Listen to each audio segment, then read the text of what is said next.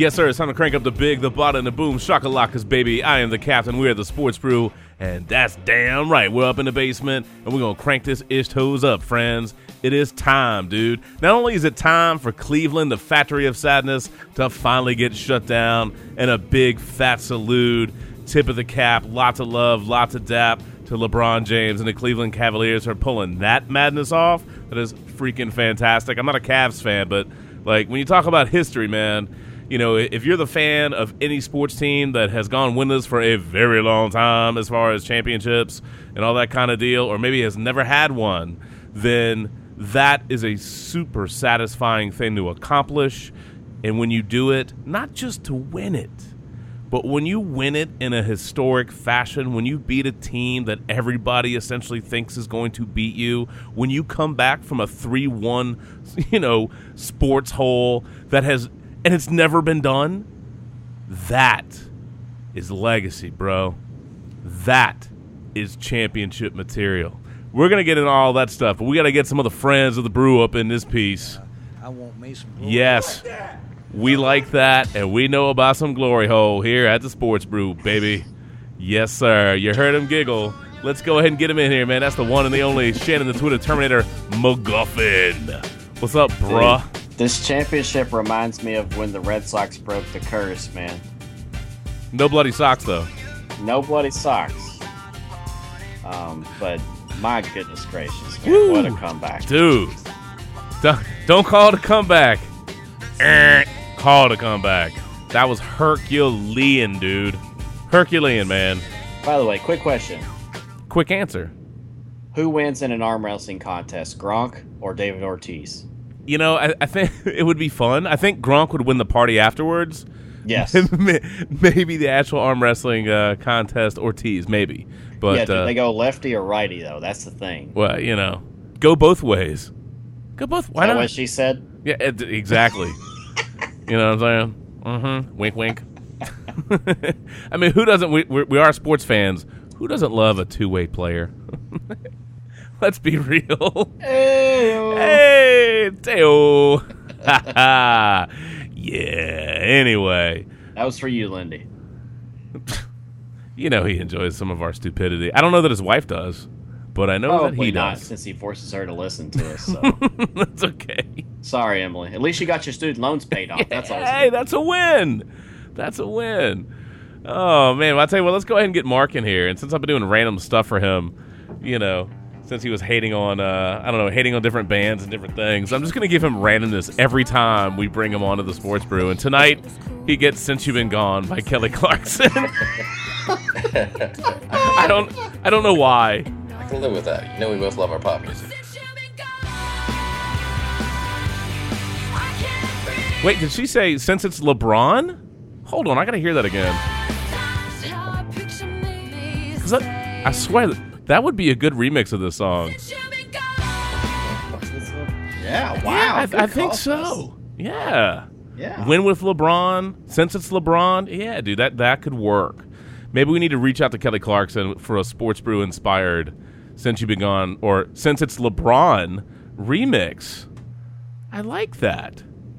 I'll tell you what, Justin. She's in the same Baby Lane you're in right now. Oh, is she? I'm not tracking her reproduction cycle, so I don't.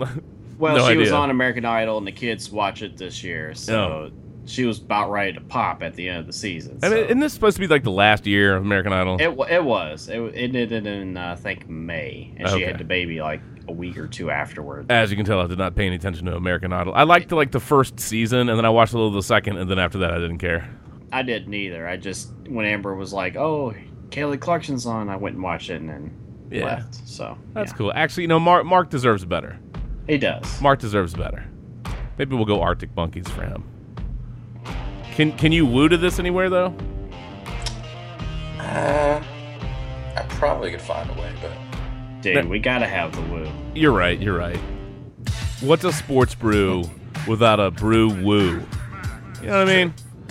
This is tradition, gentlemen. It is. Our next off time, I'll figure out some other like woo-worthy songs. That might be good to track. Maybe some of that and there's some new atmosphere, new Brother Ali or something. Yeah. So now, maybe something in there will work for you. But anyway, you ready to hit your cue, bruh? Yes, sir. All right, 3 Brew and Fun. Yes, sir. Woo! Woo! That was a solid woo. That was more Golden State woo than it was Cleveland Cavaliers woo. I expected a little bit more strength, but you were pulling for the Warriors, so maybe, you're a little bit, you're still in kind of in NBA Finals recovery mode. But you have to at least be excited for, Ingram to the Lakers. Of course. See, I'm happy about that. I think it's great. He's gonna bulk up a bit. He needs to, but outside of that, I think he's going to be extremely skilled. So I'm very excited to see what he can do. It's certainly a huge period of transition for the Lakers. I like, Walton coming in. I'm intrigued by that. Hopefully that's a, not a fail buckets kind of move, but I'm intrigued by it. There's so much possibility for this transition and what the Lakers can do and can be, obviously in the post-Kobe Bryant era. So I'm just intrigued. And, obviously, Mark and I are both Duke fans. Shannon's our resident Kentucky fan.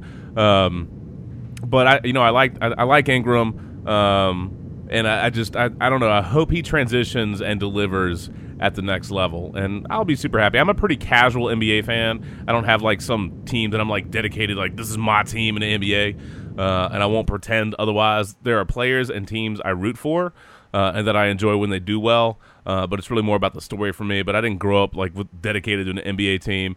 But I don't hate the Lakers. I know plenty of people do, but I don't hate the Lakers. And I don't know. I hope that works out for Ingram, man. I'm stoked about that. So I will say this: if you're a Lakers fan, have patience. You have got to have patience with Luke Walton because he's not going to turn you around that quick. Well, after the past couple of years, they ought to know they have to have patience. I mean, let's be real. Yeah, well, I don't think anybody's going to be able to. Yeah, exactly. Nobody could turn around right now. I think it's a great move. It's a great move, but you got to have patience, and let's hope that the Lakers and the Lakers fans have enough patience for him to actually turn that roster around. Yeah, well, obviously, and we'll get to the Cavaliers and the Warriors. That's obviously the main thing driving the podcast tonight. But that being said, since we kind of started here with a little bit of loosey-goosey chit-chat, the NBA is going to be very interesting over the next couple of years, given the way the salary cap's going, all these players doing contracts with 1-year options and all this kind of stuff. Next year is going to be insane when we get to the offseason for the NBA. You know what I mean? So, there's going to be so much moving and shaking over the next 2 years as teams and players set themselves up for next year. There's certainly possibilities for teams to radically alter the landscape of, in the NBA. And the Lakers, hopefully, I'm not familiar with all their salary cap situation, but hopefully they'll be primed to do a bit of that, especially if the roster moves they make and the draft choices they make kind of pan out and have, you got a foundation to really kind of make some leaps. But, that being said, a lot of teams are going to feel the same way. And I think one thing that's a little bit different with the NBA now, you think back to what LeBron and the Heat did. That was a pretty radical thing.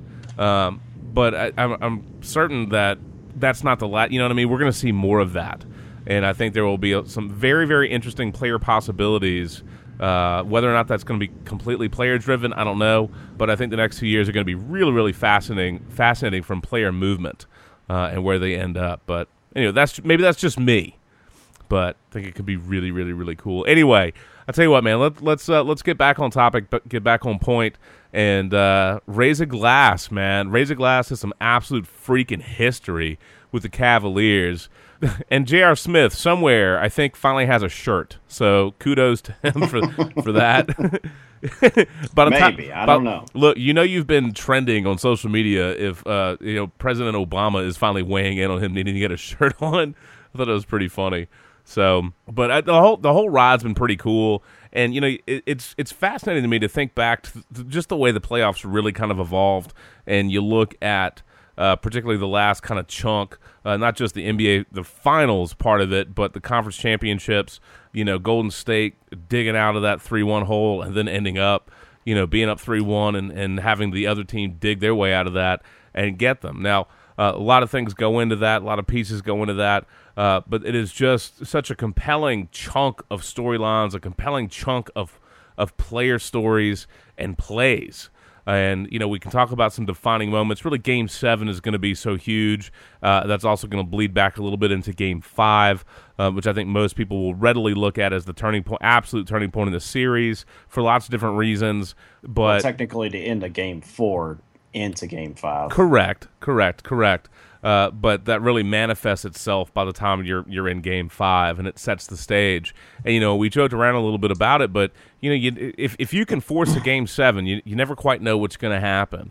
And, LeBron did have some post-game, obviously he did interviews with everybody under the sun, and one of the things he talked about was that he liked his chances against anybody, any team in a Game 7. By the time you get to that point, when you're down 3-1, when you've become the aggressor, right, and you have fought your way back, and you have that kind of confidence and that kind of momentum, Game 7, man, that's anything goes. It's very different. And, the last time we recorded, we talked about a lot of the pressure that would be on Golden State to have been up 3-1 and to have it slip away and slip away and slip away, and them just, I don't think they played their best basketball at the back end. You can hate on the officiating if you want. That's fair commentary. The physicality hurt Golden State. I think it's fair to say maybe they were a little bit tired and they couldn't hit some of their shots, but they did get sloppy in some points. They did have some unfortunate turnovers, and when it mattered the most in the end, they didn't play up to what kind of really what they had been and what a lot of people expected. Some of that is injuries, some of that's fatigue, some of that's pressure, some of it's just how well the Cavaliers played when they looked like they were beaten down and done to rally back. And that's a massive credit to the Cavaliers. And Game 7, for all the blowouts we had in the NBA playoffs and for how lopsided a lot of games were, Game 7 to me was absolutely incredibly compelling. Yes. Keep in mind, in Game 7, 11 ties and 20 lead changes. I mean, that's nuts. But particularly in the context of what the postseason has been. Hell, even in the context of what the first part of the series was. Very, very nuts. Obviously, huge kudos to the Cavaliers for, getting it done. First team to come back from a 3-1 deficit to win the NBA Finals. 32 other teams have been down 3-1 and, just lost. And they're also the fourth team in NBA Finals history to win a Game 7 on the road. Wow. So they accomplished a lot. And, that deserves massive kudos. But, for a while, and I was thinking about it. And last week we talked about how it would be an epic choke job. And, on some level it is. But after watching Game 7, I almost felt bad saying it was a choke job by the Warriors. I think other parts of the series were. I don't think Game 7 was the choke, right? Game 7 I thought was phenomenal. Some people would call that a coin flip game. And I almost felt bad saying, well, the Warriors choked. But the reality is, in the context of the series, to be up 3-1, they had some self-inflicted wounds. They didn't play as well as they could have. They had some sloppy play. They had some turnovers. There's any number of variables that go into that. So as much as I hate to call it a choke, they still, on some level, it's pretty defensible if you say that, right? Yeah, I mean, But Game 7 was so good, it almost outweighed some of that for me. You know what I mean? Anyway, go ahead. What were you saying, Shannon? I mean, when you're talking the end of Game 4, and we crushed Draymond Green last week for this, you're going home for Game 5, and you've got Game 4 wrapped up, and it's just like, and that's when we broke out Let It Go. You just sometimes, even when it's the worst of worst or you feel disrespected, sometimes you just have to let things go, because Game 5, had Draymond Green played, I mean, you've got all the momentum in the world. And you've got Cleveland basically out the door. You just had to kick them and finish it off. But you get yourself, and you're on the edge of being suspended for a game. Sometimes you just have to let cooler heads prevail. And he gets himself, he hits LeBron in the nuts, gets suspended, and you put your team in jeopardy. Now, in that game particularly, Kyrie and LeBron go off for 41 each. Right. That's the last game of Kobe's career where you just emptied a chamber. That's LeBron and Kyrie saying, okay, we're just going to just go off, and if we lose, we lose. We go down swinging. I think Clay dropped 37 in that game, if I'm not mistaken, D-Stat. Is that the game where he went off for like 37? Yes, I believe you're correct. Okay. I felt like Clay did the same thing. I just didn't feel like Steph or the rest of the team did their part in that game. And I think Steve Kerr really kind of missed an opportunity there to just say, listen, fellas, we're missing Draymond. And I know during the third quarter they lost Bogut, which hurt them immensely down the stretch. But I just didn't think that they emptied the chamber the same way that Cleveland did. Game 6, I mean, that was just... If you get to a Game 6 on your opponent's home court and their backs are against the wall, 9 times out of 10, you're just going to get your butt whooped. And that's just what happened in that game. Cleveland was just flat out awesome in that game. And then, like you say, Justin, once you get to a Game 7, it's all hands on deck. Anything can happen. It doesn't matter who has the home court. You're going to throw everything in the kitchen sink you have into that game, which is why Game 5 was so pivotal. Right. To go ahead and just end that series then, because Game 6, that means you have to go on the road, and generally speaking, Cleveland has a great home court advantage, and it's just an extra game that your guys have to play. Yeah, I'm pretty sure Cleveland only lost 2 games at home in the playoffs. Yeah. And obviously both to I might have to double check, but I'm pretty sure they didn't lose to anybody else in their building other than Golden State. Right. I mean, in Golden State, my goodness gracious, all year I think it lost maybe once or twice, including home and playoffs. They lost 2 games at home in the regular season. They're the 4th team in NBA history with more home losses in the playoffs, in this case 3, than they had in the regular season. And look, I get it that Kerr probably felt pretty confident going in, whether he had Game 5 or Game 7, because of that record. But at the same point, if you're going on the road in Game 6, chances are you're probably not going to win that game, which makes Game 5 all the more important. Well, it's one of those things. In my opinion. I mean, this is looking back 2020. Absolutely. I mean, yeah. But it just makes you think that maybe Golden State should have just kicked it up a couple of notches at that Game 5. It just kind of, from my perspective, Game 5 felt like we don't have Draymond. Oh, we were close. We'll get him next time. Well, I mean, I'm pretty sure, I mean, Kirk came out and talked about how they couldn't, you can't mess around with those things. No. And it's not like he was saying they were messing around, but, they didn't finish. And, great, fair or not, great teams, you have to finish. You got to seal the deal. You got to finish. You got to close them out.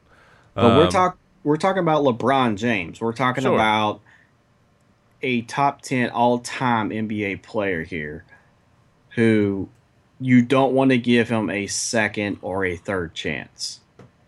No, I mean, you're playing with fire. Yeah, you're playing with fire, and eventually when you play a fire, you get burnt. Charles Oakley, who it doesn't get brought up very much at this point, other than when we reminisce about Oak being a beast back in his Knicks days, but Oakley was talking about how, when you go 7 games deep, your legs get tired. And I'm paraphrasing all of this, and it's hard to post up and score. In regards specifically to the Warriors, he said, how are they going to score if they have no post game whatsoever?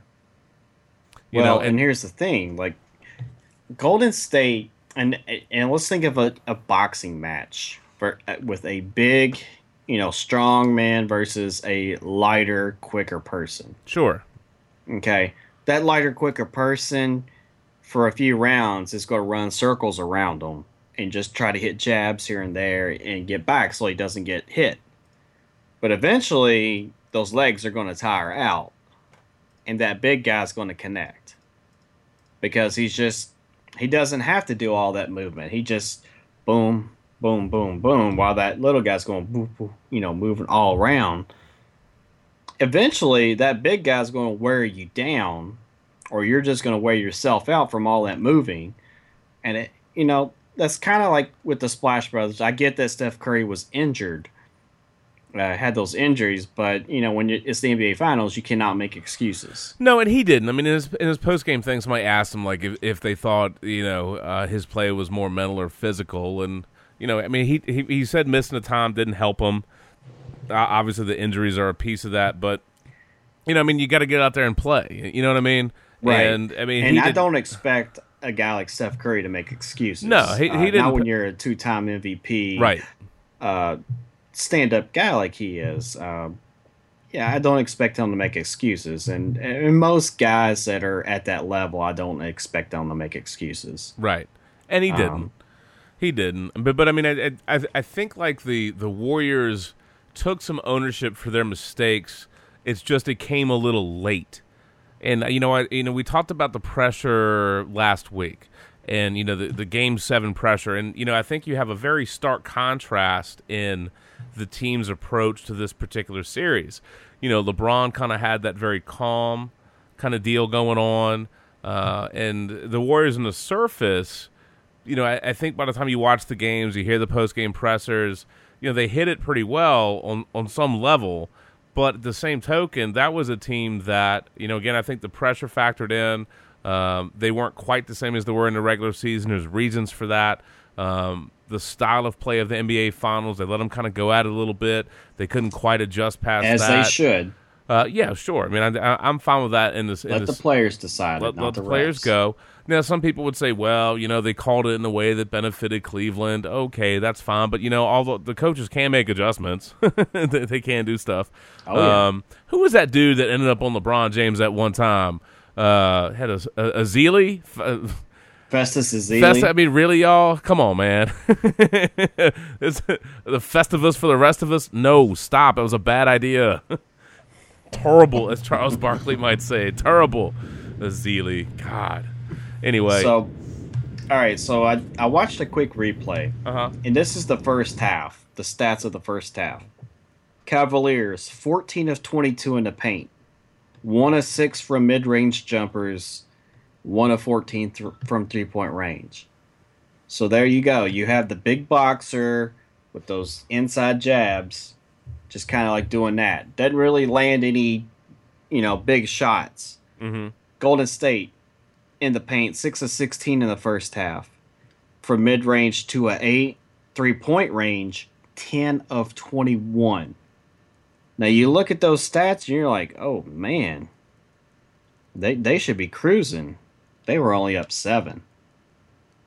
So it's like that. The big guy's like, okay, he's taking a few hits, but he's not out of it by any means. Right. It just kind of feels like that was the series in a nutshell. Uh-huh. Golden State early on just bam, bam, bam, just running circles around them. Cleveland gets a quick round. Golden State gets the game 4 where they steal it from Cleveland, and you're like, this thing's over. And then, like we say, there's the dumb move by Draymond, which absolutely turned this series on its head. I mean, let's make no mistake about it. No, I mean, and again, he knows that. I mean, we all know that if he plays in that game 5, I think it's a different story. We're not having this podcast. Yeah, most people agree with you. But, but at the end of the day, he did what he did, and that's what happened. I mean, it's his own fault. It's his own fault. And I think he's owned it, and that's one of the things, like, in retrospect with these guys, I think they've owned it. First half for Draymond, though. Mm-hmm. 22 points, 5 of 5 from three-point range, 6 rebounds, 5 assists. Not shabby. And he I think he was either 1 assist or 1 rebound shy of a triple-double in this game. Oh, my God! Yeah. So Draymond played a pretty damn good game in this Game 7. Right. I mean, Game 6 was crappy for him, but that man balled out in Game 7. Yeah, the thing that was kind of odd to me, though, when you look at the unevenness of the Warriors, right? And I don't know how much Bogut's absence plays into that, and Iguodala not being quite right. They had some game flow problems. Obviously, Harrison Barnes had a couple of ugly spots. I don't know, man. It's like, you look back at the game, there are times that they were overly reliant on the three ball, obviously, and then forcing shots. I think they left a lot on the table, and some of it at the end of the day, I think the Cavaliers played better team basketball, right? I think they made better adjustments in certain areas. I think they executed better in certain things, certainly in dealing with some of the switches that they made. I think the Cavaliers' defense really just kind of ruined the day for them. There were a few times in this Game 7, like Steph Curry just would shoot a three and he hit the backboard. Like he just missed so bad. Klay Thompson airballed a three. Yeah, I mean, the Splash Brothers had some issues. But, I mean, even think back to the end of Game 7 when they got Kevin Love all up on Steph Curry. And, I mean, there's like I'm not saying he could have drove to the basket for an easy layup, but there was a lot of room to operate. And, I mean, he was just out there flat out searching for a three. I get it. It's late game, I understand, but still, it felt like that was kind of typical in certain spots that they were just fishing for the three and they left other stuff on the table. Now, maybe if they have Bogut, maybe that doesn't happen. I don't know. Maybe if Iguodala's healthy, maybe that doesn't happen. I don't know. Those guys are what they are, and they went for the big plays at times, and they were aggressive, but perhaps not like efficiently and or like wisely aggressive, if that makes any sense. Sometimes you need the reckless abandon, and when that's going, that's great. But other times you got to be like, all right, this is the situation. Let me tighten up a little bit. And again, this is all revisionist history. If their shots were dropping, they win that game. But their shots weren't dropping, and so they left other stuff on the table because they kept hoisting up the threes when they weren't hitting enough. Right. But I will say this though, Kevin Love came to play in Game 7. Now, points wise, he may not have been awesome. He didn't take the Mark Gray slump buster way he should have gone, but the man did hit the boards very well in this game, and I'd say he defended very well. If I asked you, Mark, yes, who do you think the player with the best plus minus was in Game 7?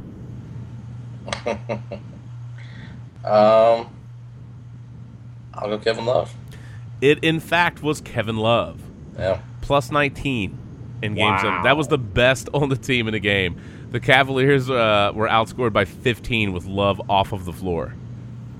Wow. Mm-hmm. Okay.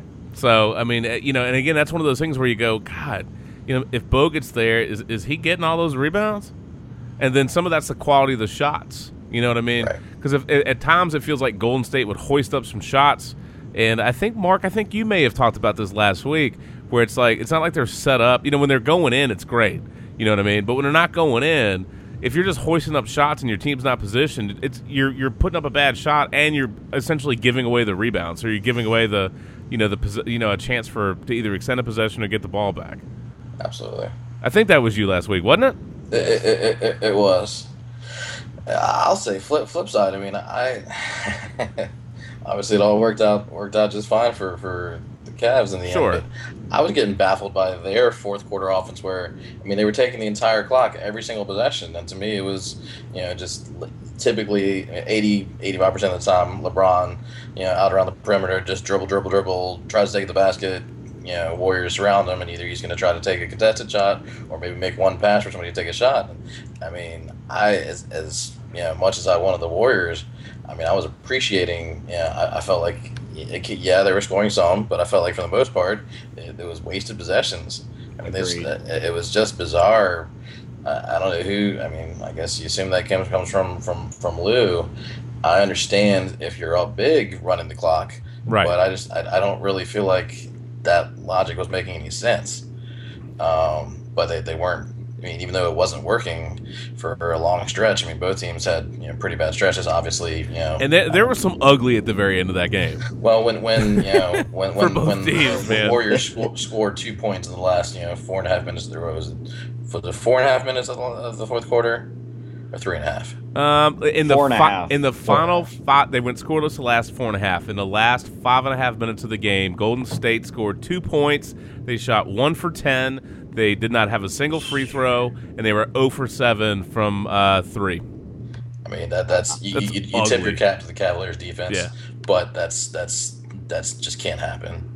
And so it's I think you absolutely have to put it on both. I mean, quality defense, but just I don't know, panicking. That just not running your offense.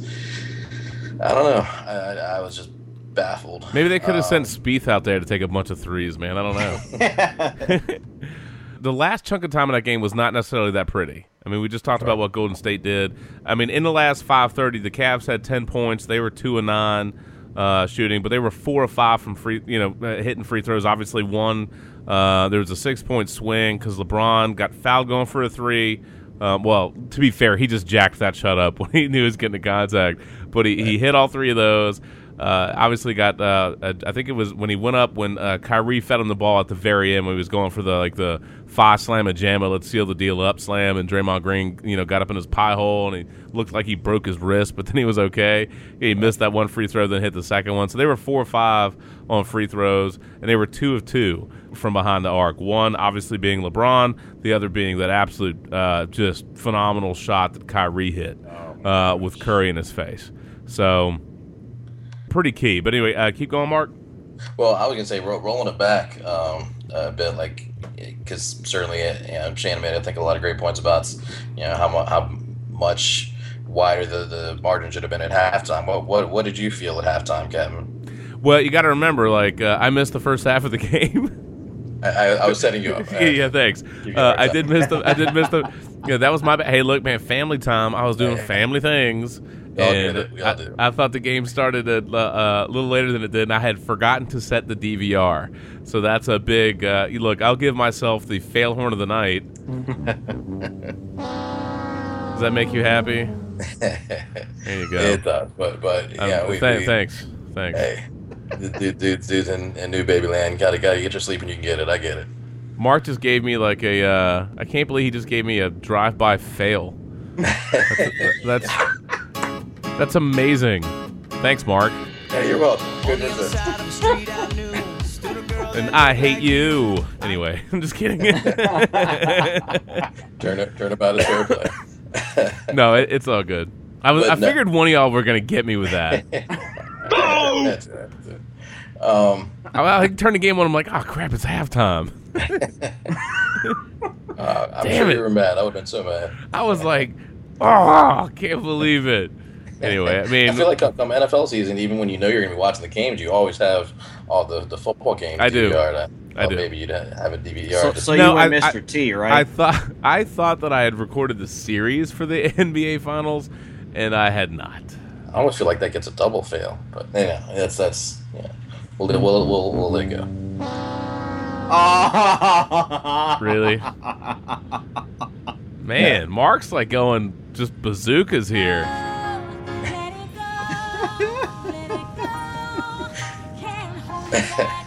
Hey, Captain, it's okay, man. Just shake it off. Dude, y'all are just cruel. Shannon. We needed a musical interlude, Shannon. Son of a bitch! Give me a drink. One more Yes. Speaking of drinks, I'm out of drinks. Where are we on the podcast? Oof. Well, apparently, since we're shaking it off and we're letting it go and we're breaking free of segment 1, Christ almighty, let's just do everything. People have to be like, what is wrong with these guys? These tracks, they won't let die. They've been using them for 5 years. It won't go away. Oops, we did it again. I don't know. Yeah. Anyway. Oh my God, you guys kill me. Anyway, we're over 30, so we can take a break. I mean, obviously we have a ton of stuff still to get to. I just think Game 7 to me, obviously, as we get farther away from it, we may look back at it a little bit differently. But in the moment, I felt like that was one of the most compelling Game 7s and ends to a playoff series that I've seen in a long, long, long time. Yes. And I think part of that was just, when we recorded the other week, we certainly talked about calling our shots, and I was like, well, both teams can win. And I gave a slight lean to the Warriors, and really it was one of those things where I was like, My head says the Warriors and my heart says the Cavaliers. It was like one of those. And it just, you know, I mean, I think if you love sports, even if you hate LeBron, I was looking at you, Skip Bayless, even if you hate LeBron, but if you love sports, man, think about just the body of what that means. Oh, my God, dude. Winning for your home is great. A guy collapsing on the floor in tears is great. All the crap that happened to him during the season is great. Plus, Golden State got him last year. Oh, by the way, can we get can it be? I know this is going to disappoint Randy. Can we get Golden State and Cleveland again next year and go, best of 3? I'm down. Can they both be healthy though? That way, nobody has any excuses. Healthy Cleveland, healthy Golden State. I'm telling you, third time was a charm. Then we'll settle all the debates. I'm down, man. I'm down. As long as it goes 7, I don't care. As long as it goes 7, I don't care. Yeah, but I don't know. Again, at the end of the day, I really enjoyed Game 7. I liked the reactions on Twitter. Obviously, I just like the contrast. The crying Jordans, of course, blew up. We'll have to touch on that. Gosh. I still love those. I know some people are like they're so tired of them, but I still love the crying Jordans. I just think they're so good. Some people are so creative with those, though. Oh. It's just phenomenal. The cake cutting one just. Well, to take the cliche, it took the cake for me. But speaking of that, that was awesome. That was great. One of my other favorite ones was the Bye Aisha. I was dying. I was dying on that. That was freaking brilliant. Whoever came up with that was absolutely brilliant. I hope they actually made that shirt and sold it. That was well played. That was well played. But I tell you what, let's go ahead and take a break. Mark seems a little bit mellow tonight, so hopefully he has tugs on a couple of sips of beer, maybe does an energy drink, gives himself some more kidney pains, and goes and sugars up and caffeines up, man. You have 2 kidneys, man. Go ahead and layer them up with. Dude, don't be doing that stuff. Get feisty, man. Get feisty and fun, D-Stat. We'll take a break. We'll come back. We'll talk some more about Game 7. Historical context. Got a lot of fun numbers and a lot of significant statistics from all this stuff that obviously lead themselves over into like big kudos. So we'll just celebrate all the way. We'll see if we talk very much about the NBA draft. Probably not, but maybe we'll touch on a few things. I still think, by the way, one of my favorite all-time reactions is when Porzingis got drafted last year. I love that, and how wrong that fan ended up being. Those fans. Yeah, well, a lot of people, man. They booed him. Yeah, they booed it. Yeah, well, they went kind of crazy. But you know what? Sometimes that's how it goes. Anyway, I'll tell you, let's go ahead and take a break. I also may have to get the baby. So the baby might be hanging out with us for segment 2 and segment 3. You never know. Anyway, I have the captain. We're the Sports Brew. You can find us on iTunes, Stitcher. I keep saying, I don't know if Brady Loves Funnel Cake is dead or what. I have no idea anymore. But keywords are sports and brew, Spark Sports, some other ones. Radio Blitz, Google Live Play, Sportscaster, LiveSportscaster.com, man. The main feed is on Podbean. So subscribe away, friends, and it will automatically download to your junk when we have a new episode up. That's always a win, too. But we'll be right back in just a minute. Take a little break, stretch your legs, get a little fresh air, and refresh our beverages. That is right. Be right back. Yes, sir. I had to stretch our legs for a couple of minutes, but we are back, and I have some breaking news here, man. This is like the apocalypse has happened. The world is ending. Look, Burger King has something called Mac and Cheetos. It is deep-fried macaroni and cheese with a Cheetos breading. What on Dude, earth? My arteries just hardened hearing that. Oh, my gosh. Holy crap. Because, when I eat Cheetos, that's the first thing I think of is things I need more cheese on it. I need liquid cheese with my powdered cheese. And, honestly, Mark, I think the Cheetos, I think if there's any food that should be, totally have a sponsorship for the Patriots, it should be Cheetos. That's for you, Mark. That's not for Lindy. That's for you, Mark. I appreciate that. Even though I don't agree with it, but I just think the setup was too good. I couldn't resist. Sorry, I mean seriously, Roger dude. Goodell concurs. Of course he does. They also lost the video. Oh my God, Mac and Cheetos, really, Burger King? That is heavy duty right there. Other 4 ways in one. Yeah. Well, there's probably a lot of duty afterwards too. Hey man, but speaking of like random fast food like notes, somewhere KFC in India is offering a chicken box meal that charges your phone. No joke, they have a box. They have a specially designed box for a meal they're doing, and it has a battery in it, and you can charge your cell phone. Has a USB connector on it. You seriously, man? Seriously? No, I can't. No, it's a limited edition, and it's called the Wata box. That's a whole bunch of nope right there. I like it, apparently to add a quote an element of utility end quote to the otherwise humble paper boxes. So they have an online contest, and then some are being gifted to customers at select stores. That's a very interesting promotion. But so Mac and Cheetos and the Wata box. Yeah. Fun times, man. Terrible. Terrible. Come on, man. That's sweet. Don't lie, man. Anyway, Mac and Cheetos. Nobody's gonna give a damn. Son of a bitch, give me a drink. One more night, I'm scamping me. That's definitely one of those. I've been out drinking. What food can I order that makes no sense? But since I'm sauced, since I'm drunk, what do I need to eat? Mac and Cheetos. You know that's going to be on the drunk to-do list. You know it. Taco Bell and then Burger King's Mac and Cheetos. And that definitely deserves the hashtag I regret nothing kind of deal. In the morning, because I can't imagine the follow-up's any good to that. But anyway, good times, man. Well, let's shift gears and get back to the game. All kidding aside, I think Baby must have gone back to sleep because Sarah said I was off the hook, so she must have decided to pass out.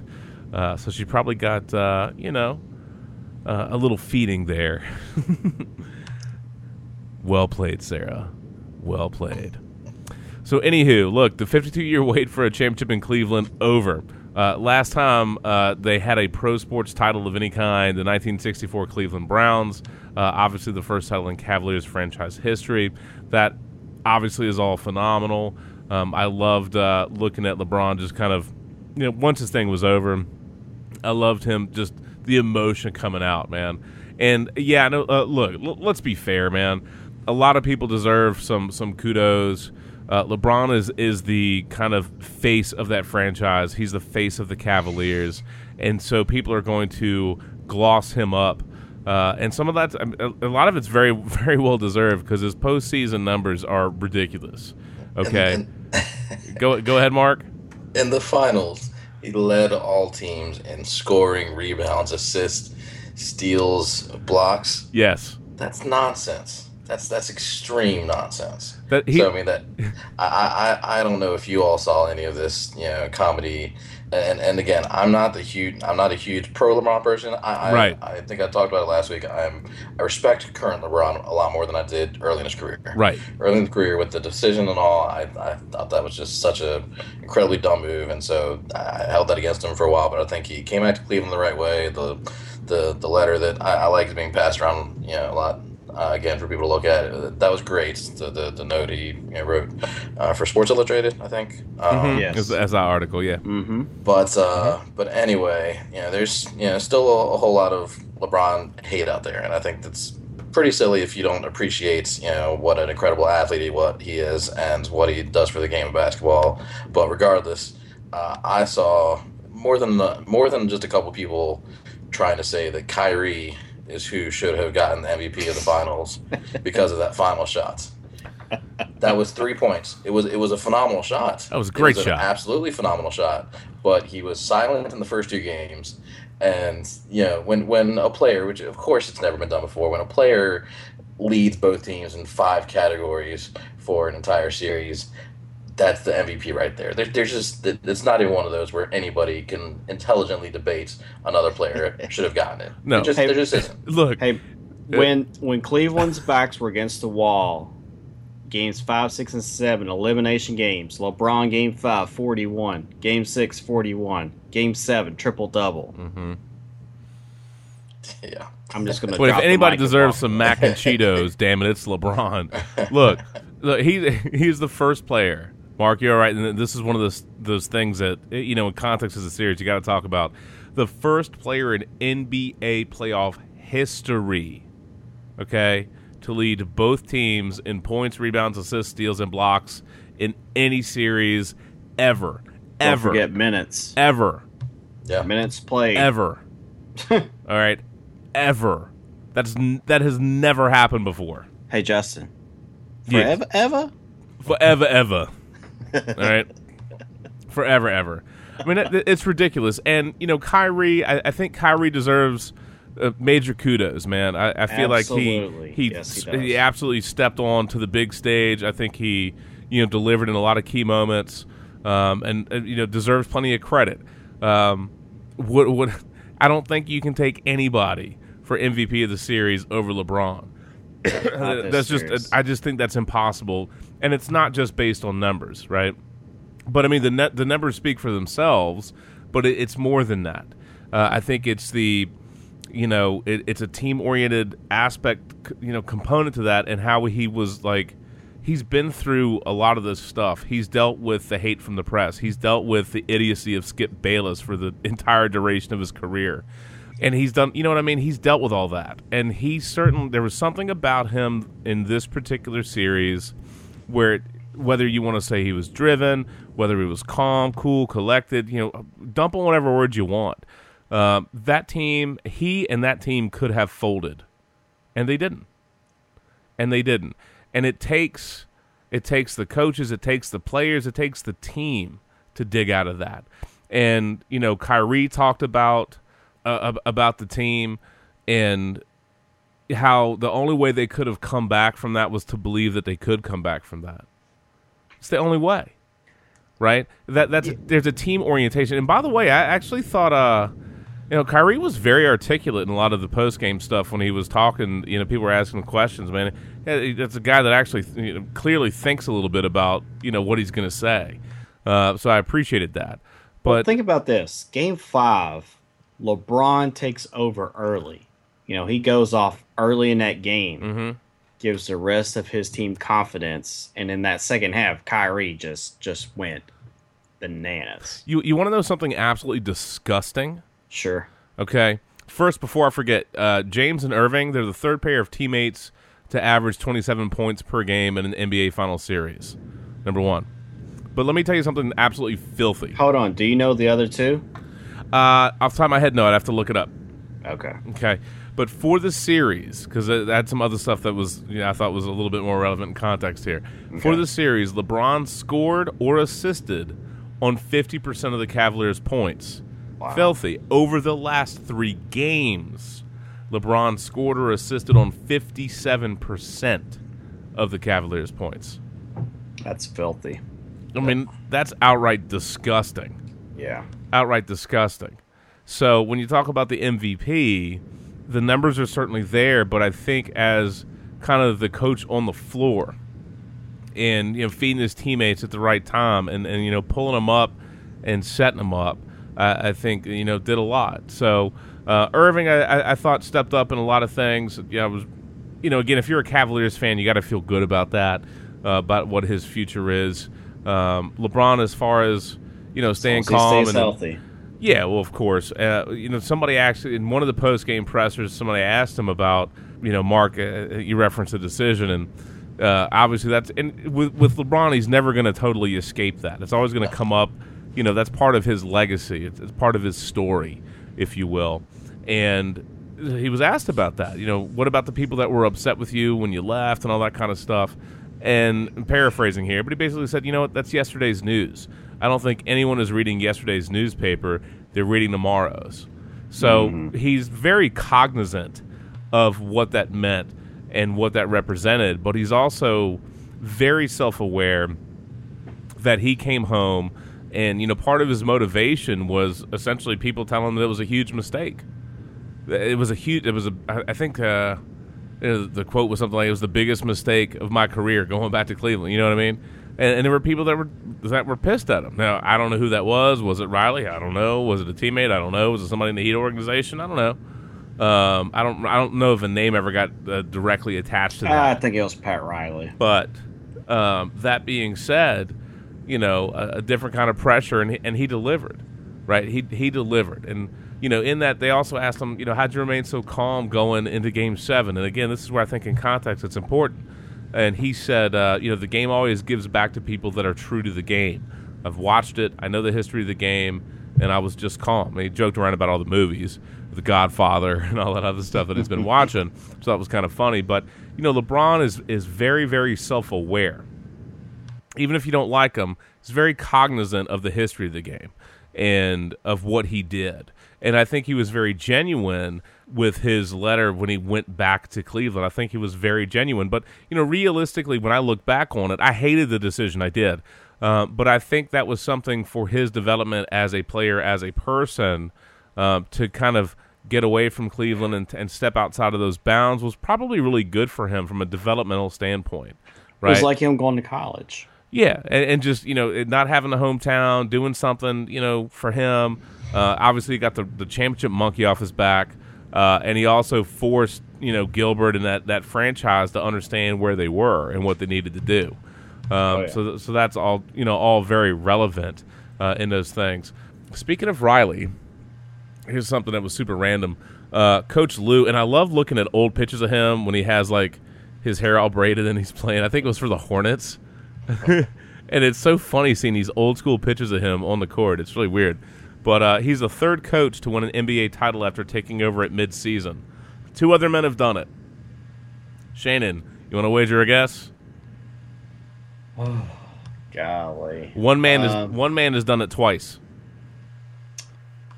We were just talking about him, bro. Pat Riley? Pat Riley did it with the Heat in 2006 and the Lakers in 82. Wow. Okay. Random side note to that, the other person that did it, also a Lakers head coach, Paul Westhead in 1980. Just thought that was super random. Wow. Yeah. Paul Westhead? Yeah. Yeah. I had no idea. Who Riley, when you think about it, Riley makes sense. Right. But Westhead, because I remember in 2006 he took over after who did they fire that year? I don't know. You'd have to go back and look. I don't know.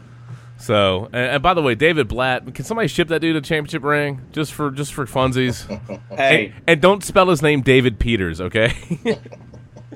Get his name right. Anderson Barragel gets a championship ring. That's right.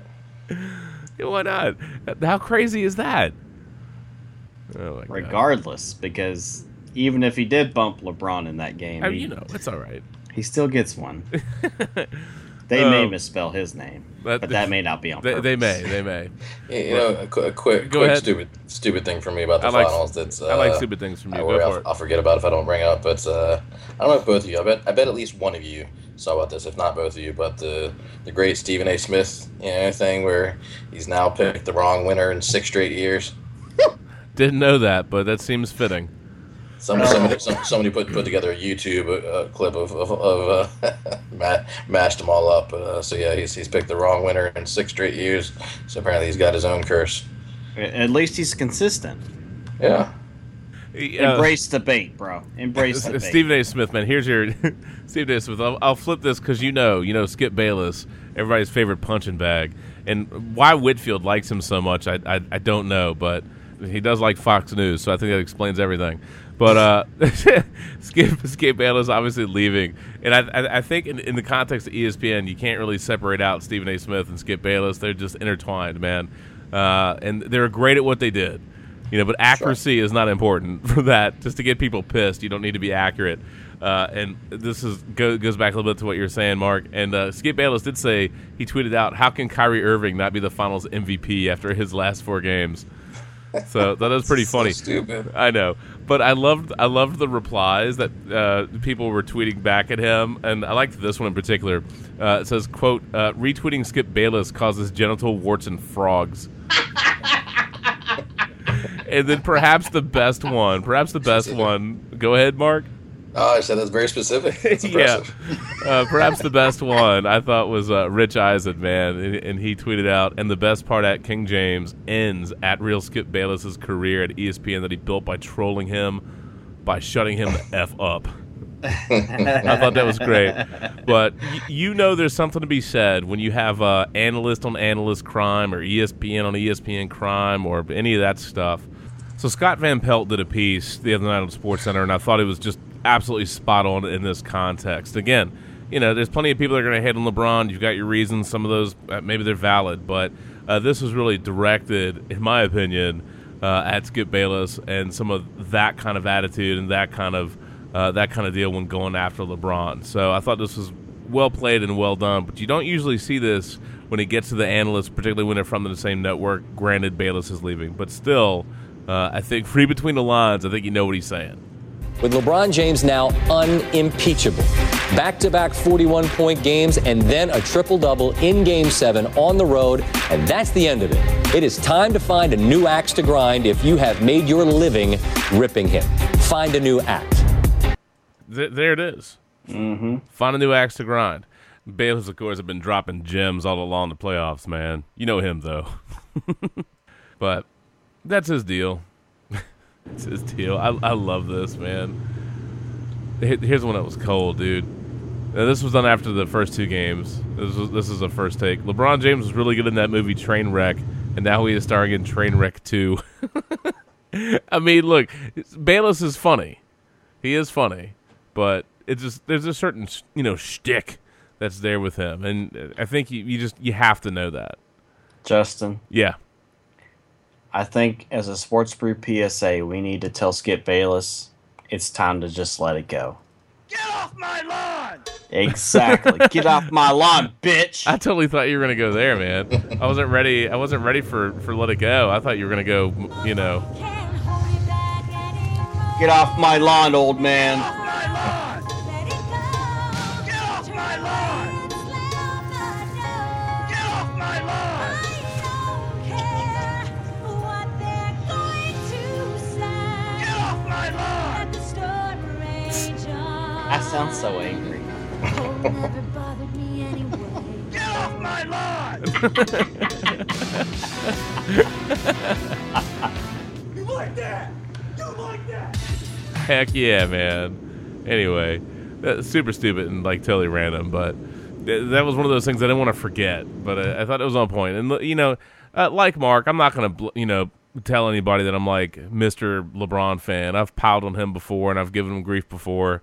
Lord knows we talked about the decision and we hated on that for any number of different reasons. But again, in the context of where he's at in his career and kind of making some amends in Cleveland and then bringing this home and then just how he's played. Obviously, he was motivated by a lot of things. So let's tidy up a couple of things, particularly with this one. Look, LeBron's the third player with a triple-double in Game 7 of the NBA Finals. The other two, James Worthy of the Lakers in '88 and Jerry West of the Lakers in 1969. Both of those men were also Finals MVP. LeBron, obviously, the unanimous NBA Finals MVP. No shocker there. He is the second player in NBA history to win Finals MVP with multiple teams. Anybody want to take a guess at the other? Big Shot Bob. Nope. Kareem Abdul-Jabbar. Dang. Okay. What? Yeah, I know Big Shot Bob's won it with multiple teams. Actually, I think he's won it with 3 teams. As far as Finals MVP? No. I'm just talking about winning the Finals. Oh, he's totally thinking a different subject. Oh, well. Yeah, Kareem won it with Milwaukee and LA. Shannon. Yes, I know. I'm just gonna get to fail somebody other than me. Hey, so that's what I'm here for. I'm a lightweight now. So. Hey, man, teamwork makes the dream work, baby. That's right. This beer gets me a lot quicker now. I know. Well, you have to space it out, and you have to have some water along the way. It's muy importante, man. I'm just looking out for you, bro. Okay. Thanks, bro. I'm just looking out. Bruh. I'm just looking out for you, bruh. But, look, he's also the 4th NBA MVP to win a title with 2 different teams. So you got that one. All right. LeBron scored or assisted in 52 of the Cavaliers' 93 points in Game 7, including 13 of 18 in the fourth quarter. So you're talking about sealing the deal. It's pretty beast. In Game 7, that was the 7th triple-double in LeBron's NBA Finals career. That, by the way, is second most all-time. To Magic, right? 27 points, 11 rebounds, and 11 assists. If there's anybody, I would imagine it's probably Magic. Has to be. He's the 4th player in NBA history to win 3 titles and 4 MVPs. You said 3rd player? 4th player in NBA 4th history player, to win 3 titles and 4 MVPs. So Jordan. Mm-hmm. Kareem? Mm-hmm. Magic? Bill Russell. Bill Russell, okay. And now LeBron. He is the 5th player to win Finals MVP 3 times. Jordan. Absolutely. Magic. Absolutely. Kareem? Nope. Bill Russell. Nope. Really? Mm-mm. 3 times. Never Shaq. Shaq, yep. You got one more. Mark, help me out here. Not Larry, is it? Not Larry. Scalabrini. It's Big Shot Bob. No, look. Tim Duncan. Oh, okay. Tim Duncan. Okay. I couldn't remember how many he had. Yeah, it's okay. So, I mean, again, super, super, super elite company with a lot of these things. But all those except for Jordan had 3. I think Jordan's the only one with more than 3. Well, I mean, there's that meme, of course, with like Jordan. They measure up. I think it's Jordan, Kobe, and LeBron, and they have like Finals MVP, championship trophies, gold medals. And I mean, Jordan just is sitting on. He's like Scrooge McDuck. Like he could just swim in all the hardware gold that he has, right? You know what I mean? Jordan's obscene. And the comparisons with him are always unfair. They're different guys. I'm still a believer that LeBron is Magic. You know what I mean? Yes, he's more Magic than Michael. He's more Magic than Michael, and there's nothing wrong with that. But I think the biggest thing, we talked about legacy and how this was a chance to really stamp a couple of things, and just to deliver that in Cleveland is just so incredible. And he didn't do it by himself. Some people were piling on, saying he was being selfish with certain things. You're just nitpicking a nitpick. He made. He went out of his way. He gave all kinds of credit to his teammates during the victory parade. He had praise. He had stuff for, like, everybody. Man. It was absolutely nuts. And I think that's big kudos.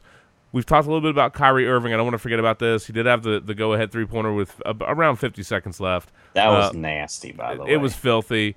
Irving finished with 26 points and 6 rebounds.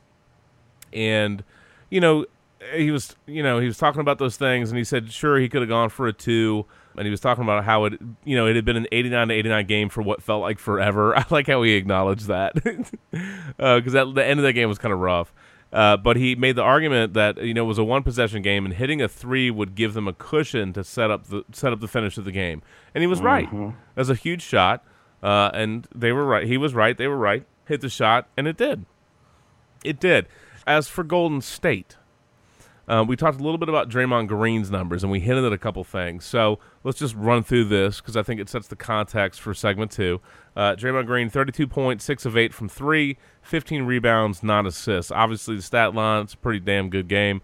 Steph Curry, 17 points. This is where it hurts a little bit. 4 of 14 from three-point land. And Curry is the second reigning MVP to lose Game 7 at home in the NBA Finals. I don't know who looked that stat up when I was watching ESPN. I was like, that's a hell of a reach, hell of a pull. Shannon, you want to wager a guess? Reigning MVP to lose Game 7. LeBron? Nope. Okay. Abdul-Jabbar. Kareem. What year? I'd have to look that up. Okay. I'm not worried about that. Okay. Yeah. So, and then in the post game, again, Curry talked about. And this is where I really think the growth. Last week I talked about how the Warriors they just had a certain cockiness to them, and that I thought there was a little bit of pushback from some people on that. So they kind of took it in the chin a little bit. But in the post game, I thought they really owned a lot of stuff. and Curry, whether he was playing the media or not, Curry and I don't remember if it was Clay or if it was Iguodala, but Curry and another player kind of stayed on the court and watched, Cleveland celebrate. And he talked about how he wanted to remember that as motivation. And he acknowledged that, they were on the other side of that last year. So they enjoyed winning, and he wanted to kind of remember this to help drive him going forward. But he also talked about how Golden State settled for too many bad shots. He talked about how they were really aggressive in the end, but in the wrong ways. He had that one terrible, behind the back pass. I think he was trying to pass it to Klay Thompson, but it just made no sense in context. It was like, you don't need to do that, and it was a giveaway. Klay Thompson didn't have a great game. What giveaway? You said giveaway? That giveaway? Wow, wow. I have not thought about that in a long time, Shannon. I was totally thinking you were going to go like Chili Peppers. That's where I was thinking you were going to go. But you know what? You're right. That's old. That's a nice old school Sports Brew reference. Let's see if I can find that bad boy, man. In the interim, we say bye to any comparisons of this year's Warriors team with the Bulls.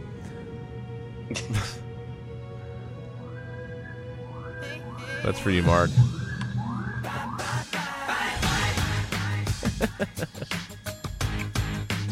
Did I just hear like police sirens in the background there for a second? You did. Outside my place. Going past, not coming from me, thank you. Hey, Mark, man. To make sure, but Mark, just take it easy, bro. Take it easy. Take it easy, man. Take it easy. What's going on over there, D-Stat? I'm not telling. It's all legal here. This is true. It is DC. Exactly. I don't know why I couldn't find it, but you know what? I just searched for it, and I'm just going to add it to the Sports Brew playlist again. There you go. We need to bring that one back.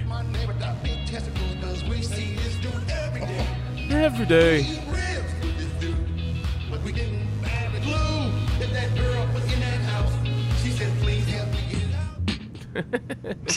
Dead giveaway, man. Legit. Nah, I totally forgot what the hell I was talking about. I thought for whatever reason I thought you were going to say something like about balls, and I was going to have to go. You said balls with that one, but anyway. Well, look, you were talking about legacy versus the '96 Bulls. Yeah. And this was mentioned last podcast. Is that you're messing with history by not finishing the series. Got to do it. Okay, you can go 73-9, which is great, but if you don't win the championship, it don't mean a thing if you ain't got the ring. That's right. There was a meme floating around that I thought was great, and it was Jordan and Pippen, and it was this picture of them laughing, and it's like 73-9 sounds great, but 72-10 has a better ring to it. You know what I mean? And it's like, yeah, absolutely, man. And again, this is not to bag on Golden State. I mean, an incredible year. If you just want to argue, what was that stupid Will Ferrell movie? The freaking which one? Yeah, that's true. The one where he's a NASCAR driver, and I can't think of the name of it for whatever reason. Oh, The Ballad of Ricky Bobby. Yeah, whatever that one was. Talladega Nights, man. Talladega Nights. And, it's like, if you're not first, you're last or whatever. It's like that stupidity. It's an incredible year by Golden State. And that game could have gone the other direction. It's not like Cleveland just busting them up, kick their ass out of the gym. Right? Golden State, had they played up, if they had played their A game, they'd probably win that. But they didn't. And that's a huge credit to Cleveland. And that's something that Golden State, they got to take a look in the mirror, bro. They gave away too much stuff. They missed some shots. Yes, they had some injuries. Yes, Steph obviously had some issues in the postseason, but the opportunity was there. They didn't finish. Cleveland did. Yeah. So, absolutely, they had a great chance to win that series. Oh yeah, and they just blew it. In spite of some of the things that went against them, in spite of some of the problems that they had, they were still there. It was still there for the taking. But Cleveland took it. So, First time the Warriors have lost 3 straight since November 2013, and I'm pretty sure that Curry sat out some of those. And the Warriors are also the first team in NBA history to lose as many games in the postseason as they did in the regular season, in this case, 9. Do you understand that Golden State scored 13 points in the fourth quarter of both Games 5 and Game 7, and they missed their final 9 shots in both games?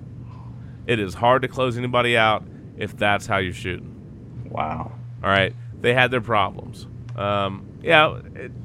Those are the breaks. And I expect Kerr and Curry and Thompson, we'll see what their roster is like going into next year. That's a phenomenal team. Cleveland kept heaping praise on them. They know they beat a great damn team. They know that. And how they had to exhaust themselves to do it, right? Golden State is damn good, and I would certainly expect them to be in the mix next year. I joked around about hey, maybe they can meet again, and then, hey, best of 3. But it's very possible, right? It's very possible. Golden State is legit. Golden State is very good. They're going to have to figure out contracts and players who they can keep and who's got to walk. And obviously, in their context, they need to not having Bogut really hurt them. So they had some issues really creep up, and they didn't make the kind of adjustments after losing him. And again, that's one of those things that people didn't necessarily think going into the series. But sometimes you lose somebody that's just schematically very important, and you don't quite make up for it. And they didn't. So I tell you what, a couple of signature things. Kyrie's crazy shot, getting that up and in, that was phenomenal. The 3-pointer was phenomenal, and LeBron's block. I mean, if you talk about your favorite plays from that game, there's no way, unless you're a Golden State fan, that when Iguodala passes to Curry, who then kicks it back to Iguodala, and he goes up for what could have been a dunk, but J.R. Smith is there to help alter his shot attempt, and then LeBron just skies in from behind with just a beautifully, beautifully, beautifully timed block, just pinning the ball against the backboard. I mean, I just don't know. If you love basketball, unless you're a Golden State fan, mind you, but anybody else, if you love hustle, that play is incredible.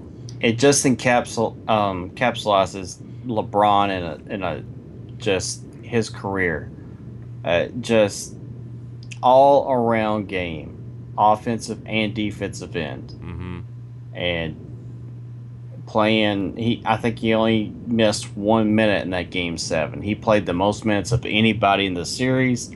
Obviously, he played the most in Game 7. And, I mean, just to have the legs to sprint down the court to block that shot at the very end of Game 7, when, quite frankly, if Iguodala makes that shot, Cleveland is looking around like, oh crap, we're down by 2 with 1 minute to go. What are we going to do? Could have been, yeah. And it could be a completely different game at that point in time.